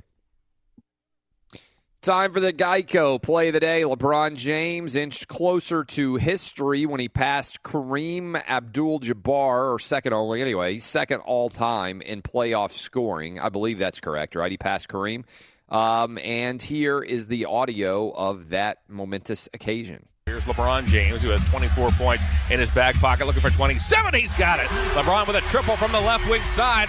He's now 4 of 5 from distance, and he now has moved into second place all-time on the NBA playoff scoring list, passing Kareem Abdul-Jabbar. Passing Kareem Abdul-Jabbar, huh? That's a hell of a call. That from the Cav Radio Network. 39 for LeBron last night. He's now second all-time in playoff scoring. Cavs have put away the Raptors. It's 2-game, nothing. No point in sticking around for this series at all. That's your Geico play of the day. What does it mean when Geico says just 15 minutes could save you 15% on car insurance? It means you probably should have gone to Geico 15 minutes ago. Final hour of the show coming up next. We'll talk to John McClain down in Houston about the NFL Rookie of the Year odds. They're out now on Fox Sports Radio. Welcome back. Fox Sports Radio studios brought to you by Geico. 15 minutes could save you 15% or more on car insurance. Visit geico.com for a free rate quote as well. Duralast batteries, proven tough, designed to stand up to even the most extreme weather conditions with patented technology to deliver the most power during startup. Get in the zone, AutoZone. We're always in the zone here. I am Clay Travis. I'd encourage you to go download the podcast, listen to the first couple of hours if you are just starting your day. We've actually had a really good discussion about paying players in the wake of Nick Saban making $11 million a year. Most discussions you're going to hear are only going to focus on should you or should you not pay players. We had a really good discussion about it. It's something that I think continues to evolve. If you go listen to the first 2 hours of this show and that discussion, I think you'll be smarter than 99% of people who talk about this issue. It's one that I think most people never actually analyze the complexities of. I'd encourage you to go back and check that out. Again, 1 million of you have downloaded the podcast, growing audience pretty quickly, and appreciate that. I'm going to open up the phone lines again, 877-996-6369. NBA news. I don't know about you guys, but unless this Rockets and Spurs series ends up good, I'm feeling like I may have to fulfill my promise from earlier this year when I said, look, if the Cavs dominated the Eastern Conference, and so far they're halfway to perfection, right? They're 6-0. If they win their next 6 games undefeated, they will go 4-4-4. And I will have to follow through on my comment, which is I'm never going to talk about the NBA regular season again. I'm just not going to do it. Doesn't matter. Cavs basically said, you know what? We don't care about having home court. Then they've gone out and they've won 6 straight games. The entire 82-game regular season doesn't really matter. If I were LeBron James, I'd call in and say, hey, I'm out for October, November, and December. I'll see you guys at the beginning of the year. I'm trying to win a championship here. Playing in October, November, and December makes no sense. We'll be rounding into shape by April. Come May, we'll be good. He's probably looks like going to go to his 7th straight finals. I think they're going to lose to the Warriors there. But what's the purpose of the regular season at all? I don't see one. I could be wrong. Do you see one, Jason Martin? What have we gained from the NBA regular season so far? Well, we haven't gained much except storylines, and I think that's the what one thing. What storyline have we actually gained? Well, I'm just suggesting that the way that people have talked about the NBA has been much less about the wins, the losses, and what's been happening on the floor than the personalities off it in terms of content gained by talking about LeBron James and what he's done off the floor. Yeah, I mean, I think he's been an idiot. I think he's been an idiot this year. I think complaining about the use of the word posse. I think getting all triggered about what Charles Barkley said about him. I think wearing a big safety pin after Hillary Clinton lost the election. I mean, I think he seemed like a big pussy willow all season, let's be honest. It's made me like LeBron James as a person less. As a player, look, he's the best player in the world, and he has been for a decade. So I don't see that changing, and I certainly don't see the Eastern Conference rising up and having a legitimate contender. Now, maybe I'm wrong. I would love to be wrong and see the Celtics take the Cavs to 7 games and have LeBron and the Cavs have to answer for the fact that they basically thumbed their nose at the idea of competing for the Eastern Conference title. But I don't think the Raptors are going to give them any run. There's no game, there's no series here. So they're into the Eastern Conference Finals barely having broken a sweat. And I don't know, when is the NBA Finals? Like, what are the dates? Do we know the start date for the NBA Finals? I mean, it's over a month from now, I think. I don't think they start till June. And so we've got a full month of just killing time, I feel like, on some level. Maybe the Warriors are going to end up getting upset by somebody, but it's certainly not going to be the Jazz. And I don't think the Spurs or the Rockets are going to be able to actually beat the Warriors. I like to think the Celtics can give the Cavs an actual run when the playoffs come around if they get to the Eastern Conference Finals and they have home court. Based on what we're seeing so far, I don't necessarily know that's the case. Well, we got a full month to just sit around and wait for the series that everybody's been predicting since the moment Kevin Durant made the decision to go join the Warriors. Like, what's it's like the worst season ever. Well, my point about the off the court stuff was basically an indictment of the regular season, because that's been the story. There hasn't been anything on the floor because there hasn't been all that much drama on the floor. And then you get to the postseason and the cream rises to the top. We saw this even with the Lakers. You asked the guys out in L.A., the Lakers, the last year, Kobe and Powell, the year that they won the championship, they were always accused of just kind of, jaking it from time to time. But they would get into the postseason and do what they had to do. North Carolina basketball a couple of years ago, same story, where they didn't really always play up to their potential, but then they ended up winning the national championship that year. That can be frustrating. So I think that it's an indictment on the regular season that we've spent almost the entire time we've talked about the NBA on this program since its inception, talking about nothing to do with what's actually happening on the floor and everything to do with the personalities off it, because there are no stories on the floor. So there's not really any reason to be watching these games. As much as I love the NBA, I watch much less of the regular season this year than at any point in the last decade. No question about that. Probably by a large margin. Unless you're a fan of one of these teams, why would you watch the NBA playoffs right now? I mean that honestly. Like, if you are a fan of one of these teams, I get it. If you're a Spurs fan, if you're a Rockets fan, if you're a Jazz fan, if you're a Warriors fan, if you're a Cavs fan, if you're a fan of one of the 8 teams that's still out here playing right now, I totally get why you would watch the series and be emotionally invested in it.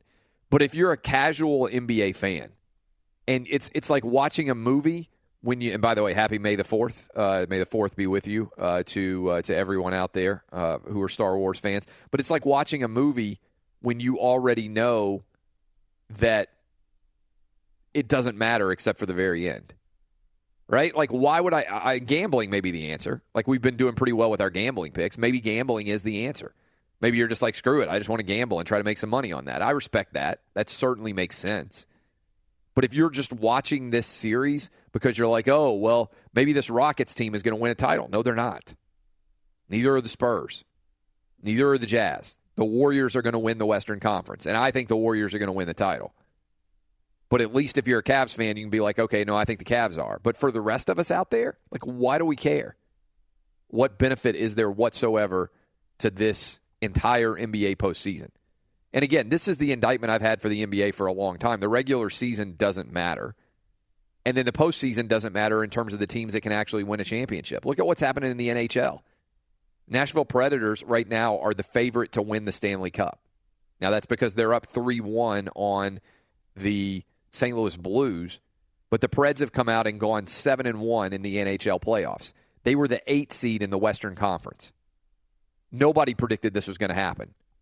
The NHL, anything can happen in the playoffs. That's must-watch. If you are a hockey fan, that's must-watch television. Same thing is certainly true in the NFL.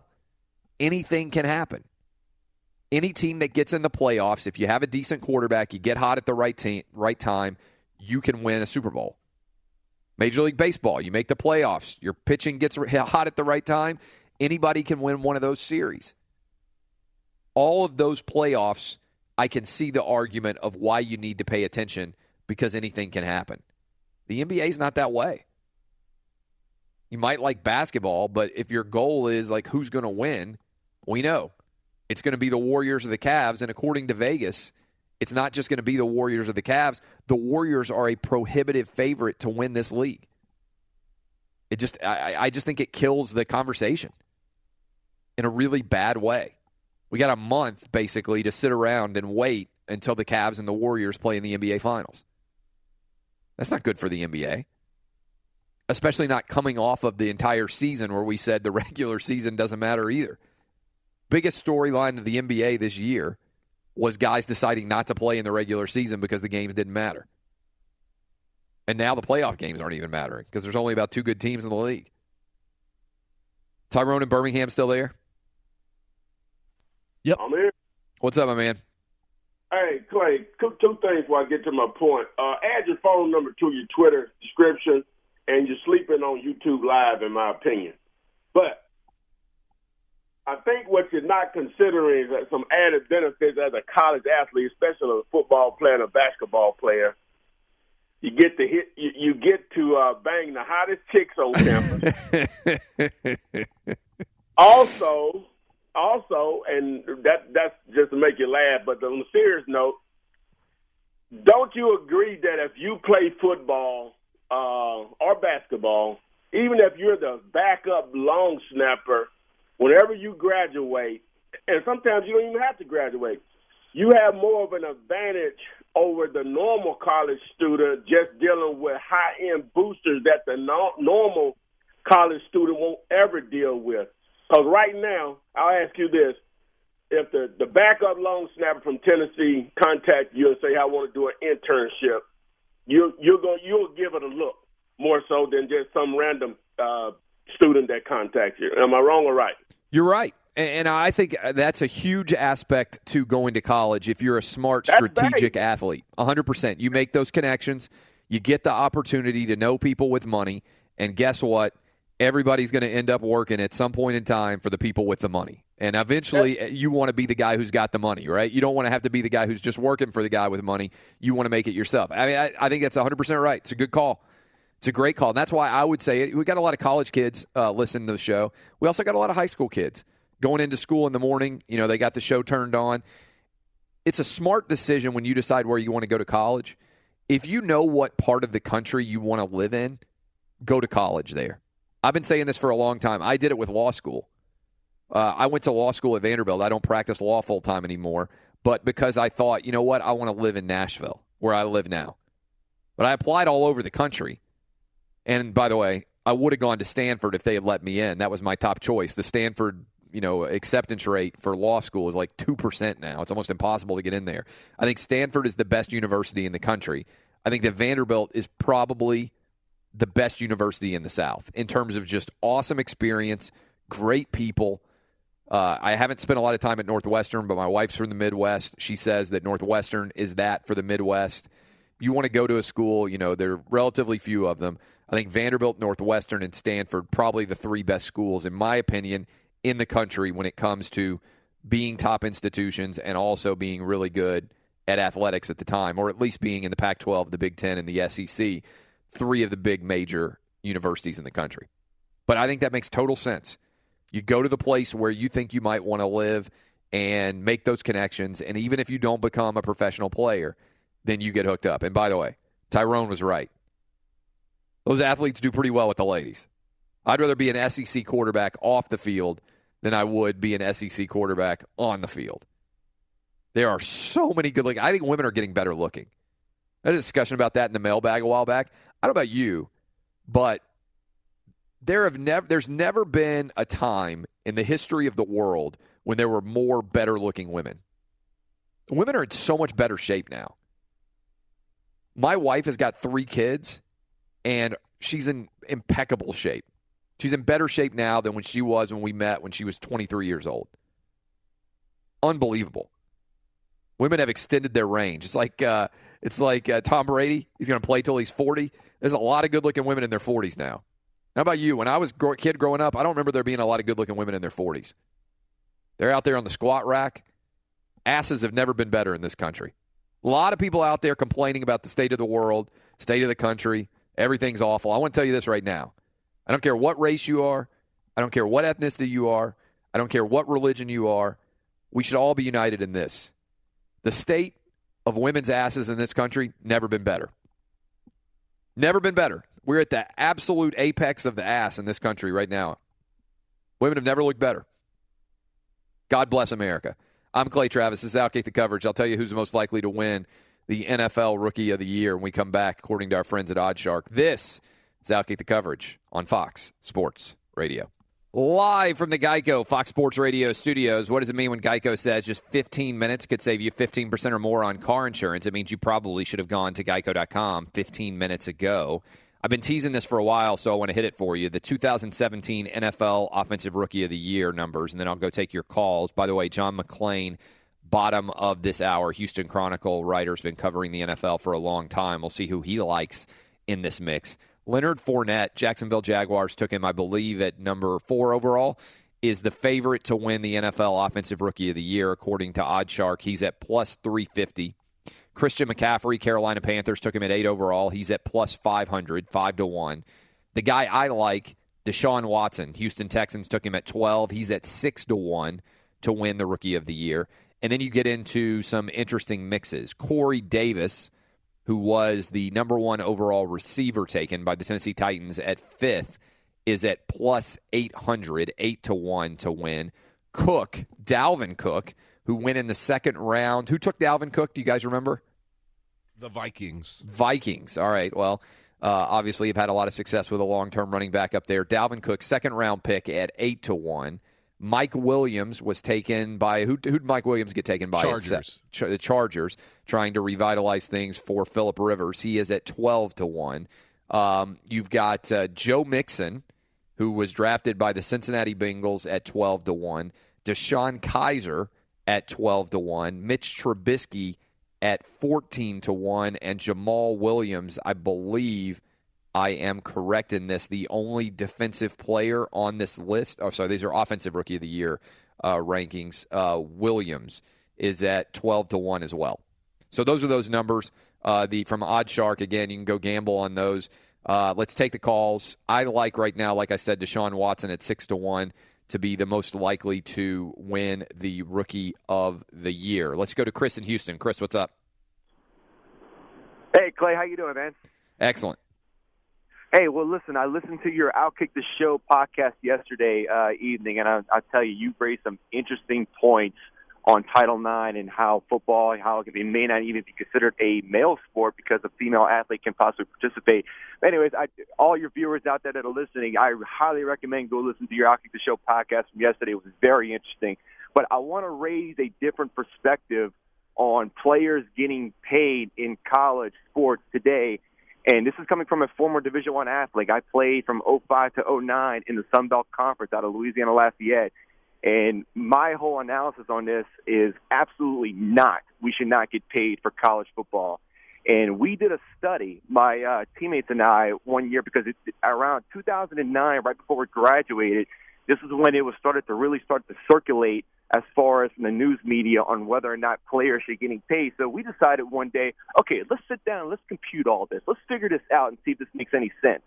So we computed, one, tuition, room and board, meal plan. And not to mention with meal plan, we're given breakfast, lunch, and dinner every day. But also, the cafeteria is open for all student athletes to come in at any time in between breakfast and lunch and dinner, anytime you want throughout the day to nourish your body.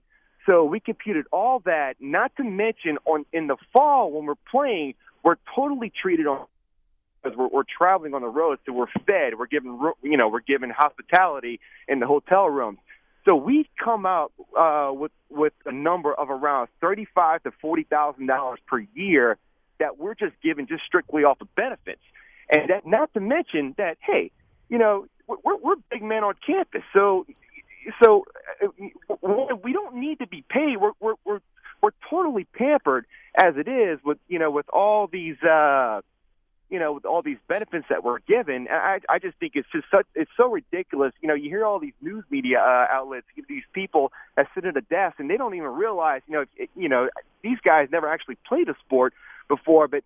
Man, it's just so unnecessary. And they try to raise the point, what about the Vince Youngs and the Reggie Bushes that generate so much revenue to the school? I'm thinking, okay, well, that makes sense. They do. But, they do get paid. It's called the NFL draft. And when they get drafted, they get paid about an $8 million signing bonus, not to mention their 4 to 5 year contract that goes with it. So that's just my whole perspective on that, and I just want to just hear your take on it. Appreciate the call. Chris raises an interesting point. I would love to see this challenged in a legal setting. Football is considered a men's sport, but women aren't prohibited from playing football. They're just not good enough to play. Think about that. There's no female football. Football, the 85 scholarships that are open for football every year, are theoretically open to women too. They're just not good enough to make the team. I'd love to see that legal argument. Right? I mean, there's no specific rule that mandates that only men can play football. In theory, every woman on earth can also compete for the 85 scholarships that go to football players. They just aren't good enough to make the team. If they were, they'd get a scholarship. If there were a woman who could play quarterback as well as Aaron Rodgers, do you think Nick Saban wouldn't offer her?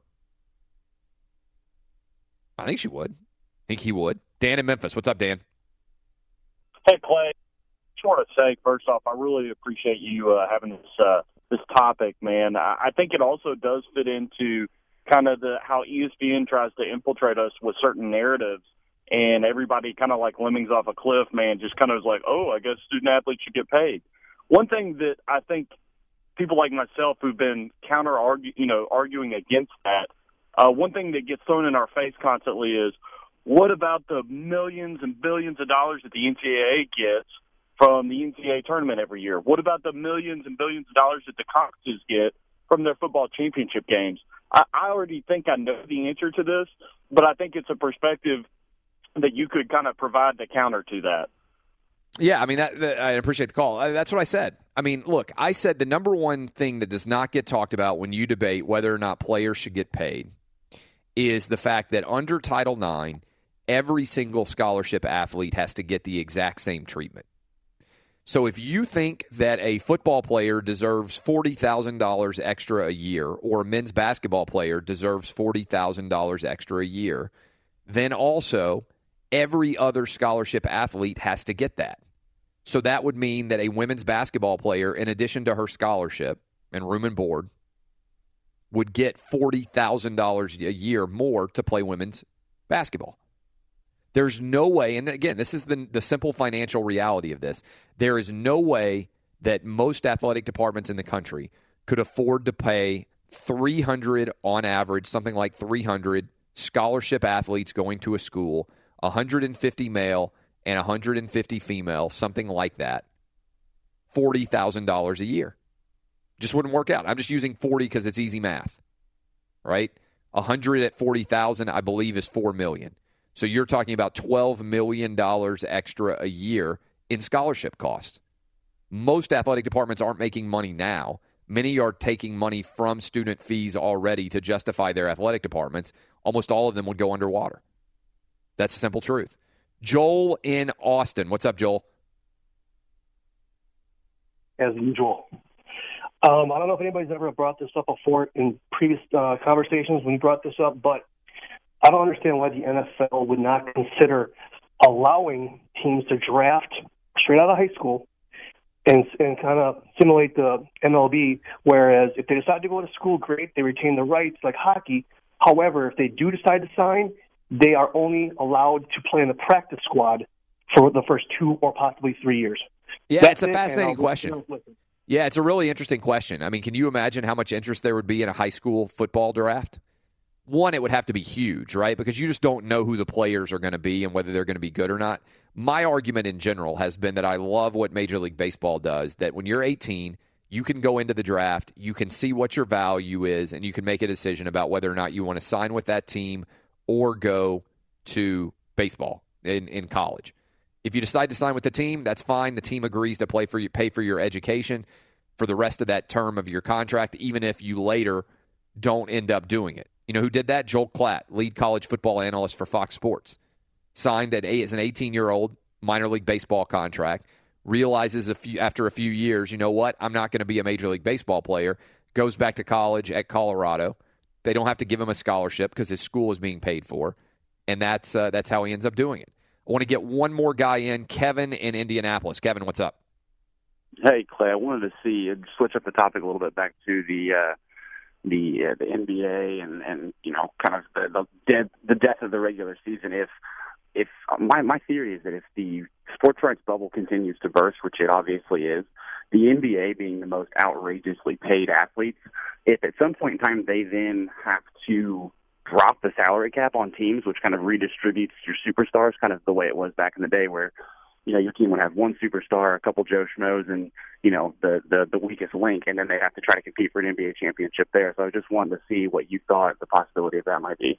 I think that athletes have gotten used to the idea that they're only going to make more money than they have before. I think it's very possible with the sports rights bubble collapsing, unless Amazon, Google, the Apples of the world decide that they're going to spend a lot of money, and maybe they will, for sports rights. ESPN is going to have to start dropping out of a lot of bidding. They're going to lose Monday Night Football, in my opinion. I don't think they're going to be able to afford to spend the money that they're spending now because their business is collapsing.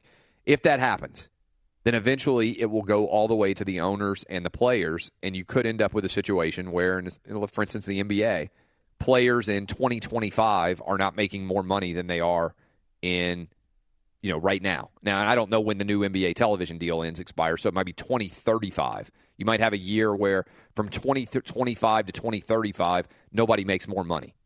You basically stick the same because there's not a growth industry there anymore.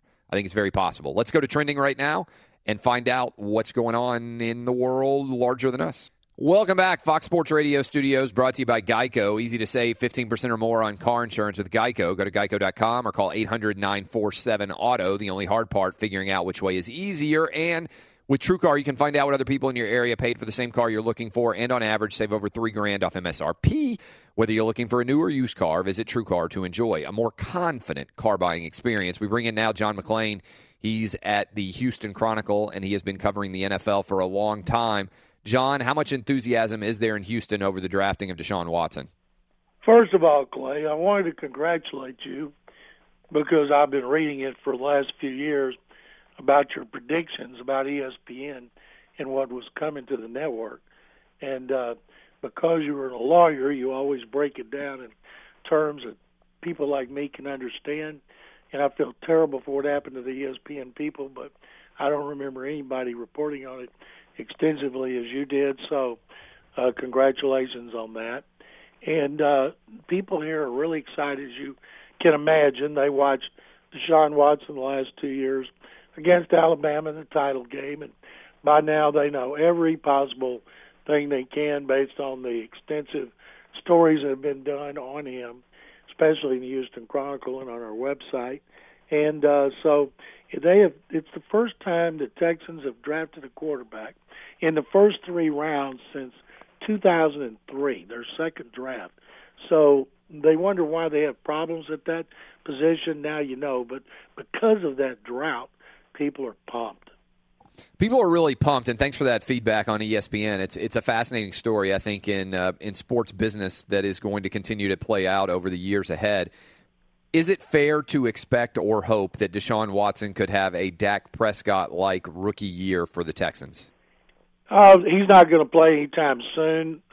They're coming off a 9-7 record, division title. They're trying to win the division. All the other division teams improved a lot in free agency and the draft, and so the plan is to have him start off number 3, as the plan was for Dak Prescott. But when Kellen Moore went down in the preseason and Tony Romo in the second game, then they played him. And he had, though, the best offensive line in the NFL and the best running back in the NFL. Here, they have a good running game, and they have an offensive line that needs a lot of work. So I don't think we'll see him anytime soon unless it's a Prescott situation.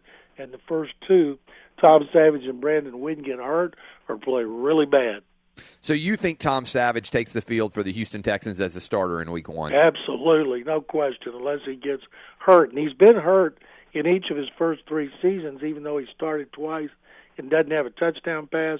But he's watched, he's learned, he's paid his dues, he knows the system inside out. He can handle the tough love coaching of Bill O'Brien. Teammates respect him. Everybody believes he deserves this opportunity in the last year of his contract. So if he plays well and they win, he can get paid here, he can get paid somewhere else, he can get paid here and be traded. But Watson, I did a column with Warren Moon on Monday about, because he knows Watson, and he gave him the Davey O'Brien Award at the College Football Awards banquet, and he's kind of mentoring him, and he talked about the transition from the offense at Clemson to here, footwork, accuracy, things like that. He thinks it's a great spot because he's got a good defense, a good running game improved by third-round pick D'Onta Foreman, and then he's not going to be rushed. But, as you know, he's going to be the most popular guy on the roster next to J.J. Watt, and people in the media are going to clamor for him. You mentioned that the rest of the division got a lot better, whether it's the Colts, the Titans, or the Jaguars. Do you think right now that Vegas has it right with the Titans as the favorite to win the AFC South? Or, since they haven't done it yet, is that too much to put that mantle on them coming into this season? Clay, considering how many teams get in the playoffs every year that weren't in the year before, I don't think that's out of line at all. You know, the key for the Titans will be keeping Marcus Mariota healthy for a full season, which hadn't happened in his first two. John Robinson's done a tremendous job there. He's got 2 number 1 picks who helped take care of 2 of their biggest needs. That doesn't even count Dory Jackson, the corner, being a great return guy and will help fill positions. So I thought last year the Titans beat the Texans in Nashville in the last game because the Texans didn't mean anything, and they rested a lot of players. So they're 9-7. Tremendous turnaround in Robinson and Mike Mularkey's first season. So I think they're going to be the sexy pick to win the division. And even though the Texans have won the last 2 and 4 of the last 6, I think it's a smart pick. When you look at the draft overall, which teams stood out to you and you thought, my God, this team really made a strong play, or this other team? Like, who stood out to you as teams that were drastically improved at the end of the draft, or did anyone? Well, they did. I gave an A+ to Cleveland, 3 number 1 picks. All could start. Resisted a quarterback, going to wait till next year, going to go with Cody Kessler. I don't think Brock Osweiler is in the plans, although maybe the more time he spends up there, they'll decide to keep him because I don't see a team trading him and taking on part of that $16 million guarantee. So I thought they did tremendously. They made the smart pick with Myles Garrett. I never thought they were going to draft Trubisky like a lot of people started to say. I gave San Francisco an A. I thought Buffalo did really well, and then they fired the general manager and the coaching staff. Another one that the Redskins did a terrific job, and so I think I gave 1 A+, 1 A, and like 4 A minuses. If you had to predict right now, and I know it's early May, is there anybody in the AFC that has done enough to be able to contend with the Patriots at all? No, unless somebody has a great year and gets home advantage. The Patriots have to have home field advantage so they can play those January games at Gillette Stadium. They proved the year before when they had to go to Denver. No, they need to play at home. But considering the improvement they made in free agency and trades they made, I think that the Patriots are clearly the best team in both divisions and will be a heavy Super Bowl favorite, as they should be. Were you bothered at all? We're talking to John McClain from the Houston Chronicle. John, were you bothered at all by the Cincinnati Bengals taking Joe Mixon at number 48 overall in the second round? Was that too soon? Was that the right number? Do you believe that was okay for redemption value, or did that trouble you in any way? It troubled me. It troubled me that you see guys that have abused women get drafted, but if you kneel for the national anthem, you're still looking for work. Something just doesn't seem right there. And I think it didn't matter if you picked him in the second or the seventh round, you're going to receive the same criticism. And I don't think the backlash was nearly as loud as I thought it would be, because I think people had heard so much about him. They'd seen the tape so many times. It's not fair.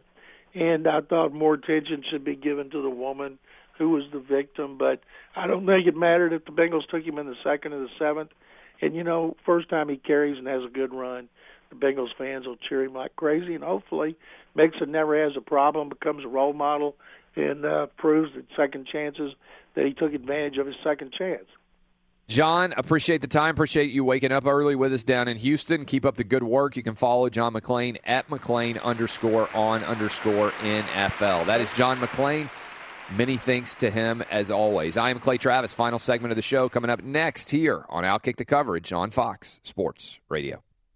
Live from the Geico Fox Sports Radio studios, final segment of the show. Hope your Thursday has gone fantastic. We'll be back with you tomorrow, 6 to 9 a.m. Eastern. I want to encourage all of you, go check out the show on podcast. We now have a shortened version, 50 minutes as opposed to the full 3-hour show. You can go get the best of as well. And want to say, man, I got to give props. I don't know if you saw the data that came out for Fox Sports Radio. Colin Cowherd's podcast downloads are otherworldly. I don't know if he'll be able to brag about himself on his show. I hate to brag, but I'll brag on other people too. This guy, I mean, he had like 6 million downloads. We're going to do we're going to do 1 million or so this month, and that's a big number for us. But his dominance there is extraordinary. So props to Cowherd, who will be on in a few hours on many of these same stations that you're listening to me on as well. And certainly you'll be on Sirius XM Channel 83. Want to give a shout-out to those guys. But it's time for the moment that all of you have been waiting for, Tebow Watch. The Son of God, Tim Tebow, playing for the Columbia Fireflies in South Carolina, is attempting his most amazing exploit so far. He's won the Heisman Trophy, but he has not advanced yet beyond single-A baseball. Jason Martin, give us our Tebow Watch update. Clay, remember the last time we talked Tebow here on Outkick, it was coming after a rough 4-game stretch for the Columbia Fireflies. They went 1-3 on the road in North Carolina against the Hickory Crawdads. Tebow didn't play particularly well either in that 4-game stretch, 2 for 11 in the 3 games he played in that series. So on Tuesday and Wednesday, back at home in Columbia against the Delmarva Shorebirds. Tuesday night, Fireflies win. Tebow in left field, batting in 7th, didn't get a hit, but he walked twice and scored a run. And Clay, that run was in the bottom of the 9th. So Tebow touched home plate, and it was ordained. Fireflies win, and God then looked down on his work, and he saw that it was good. Last night, all Delmarva. They win at 10-3. Tebow, the DH, 1 for 4 with a single, struck out twice, no walks, so not a good night. So overall, Columbia set to finish off with Delmarva tonight. Tim Tebow, .232 average, still no RBIs since April the 16th. Tied for 6th on the team in batting average of guys playing regularly. No Firefly, though, has an average above 268. For the month of May, which is merely 4 days old, Tebow hitting 167. So after a really good week, he's reverted back to his own mean. So coming up this weekend, Tim Tebow and the Fireflies will welcome the Lakewood Blue Claws from up at Lakewood Township in New Jersey for a 4-game weekend tilt. Lakewood in 2nd in the Northern Division, and they're on a 4-game win streak. Tebow, who usually plays better at home, struggling. They're about to go for 7 on the road, so he really needs to play well against Delmarva to win that series tonight and then get as much as he can out of the weekend. So we'll see how Timothy Richard does as the season continues. Wow, solid performance there from the Son of God, Tim Tebow. Even better performance by Jason Martin there in the Columbia market, which we added on Monday. Columbia, South Carolina, and Greenville, South Carolina. Welcome into the Outkick family. They have to be ecstatic. The Fireflies driving into work today, they're like, my God, we got a lot of national pub. Well, that's what happens with Tebow Watch. Till Tebow leaves single A, Columbia Fireflies, we're all over you. Let me go around the horn. I ran through that list of the OddsShark most likely NFL offensive rookie of the years, and I was blown away by one of these names. I'm like, I couldn't even immediately place it. How good of a draft did the San Francisco 49ers have? Joe Williams, who was their 4th-round pick, is one of the top 8 guys most likely to win the Rookie of the Year. That doesn't even consider what they did in the first round. I was like, Jay Williams. I'm like, Jason Williams? I couldn't even run through it. Again, Fournette most likely, McCaffrey, Watson, Davis, Cook, Williams, Jay Williams, Mixon, Kaiser, and Trubisky. That is the 10 most likely guys, all 14-1 or under to win the Rookie of the Year, according to OddsShark. We'll be back tomorrow. Same bat time, same bat channel. Encourage you to stick to all these Fox Sports radio stations. My thanks to Jason Martin, Jesus Christ. Jason Martin, Justin Cooper. Oh, we fell apart at the end there. Oh, everything went all the hell. I'm Clay Travis. See you tomorrow. Managing your diabetes just got easier. The powerful new Dexcom G7 lets you see your glucose numbers on your compatible watch and phone without finger sticks. And because Dexcom G7 is the most accurate CGM system, you can be confident in your food, exercise, and medication decisions. And all those decisions can lead to big results like more time in range and lower A1C. Get started at Dexcom.com. Dexcom data on file 2023. If your glucose alerts and readings from the G7 do not match symptoms or expectations, use a blood glucose meter to make diabetes treatment decisions. For a list of compatible devices, visit Dexcom.com/compatibility. Karol G. Juan Gabriel. Christina Aguilera. What do these three have in common? You mean apart from impeccable style, chart-topping canciones, and drama? Facts, yes, all of the above are correct, but most importantly, they're some of the biggest Latin icons in the world. And they're just a few of the game-changing Latin stars we're covering in Becoming an Icon Season 2. Listen to Becoming an Icon on the iHeartRadio app, Apple Podcasts, or wherever you get your podcasts. If you love sports and true crime, then there's a new podcast from executive producer Dan Patrick and hosted by me, Jay Harris, that you won't want to miss. Playing Dirty: Sports Scandals. Each week, I'm squeezing the juiciest details from some of the biggest sports scandals ever. I'm talking Marcus Dixon, Olympic gymnastics, Cain Velasquez, salacious Super Bowl-level scandals. Join me on the dark side of sports by listening to Playing Dirty: Sports Scandals on the iHeartRadio app, Apple Podcasts, or wherever you get your podcasts. What's up, everybody? This is Stephen A. Smith, host of the Stephen A. Smith Show podcast. Tune in every Monday, Wednesday, and Friday at the very least as I bring you all new episodes that feature the biggest headlines in the world of sports, pop culture, business, and I answer your phone calls and respond to your tweets. You'll hear my unfiltered opinions and straight-shooter interviews with top celebrities and game changers. All that and more. So listen to the Stephen A. Smith Show podcast on the iHeartRadio app, Apple Podcasts, or wherever you get your podcast.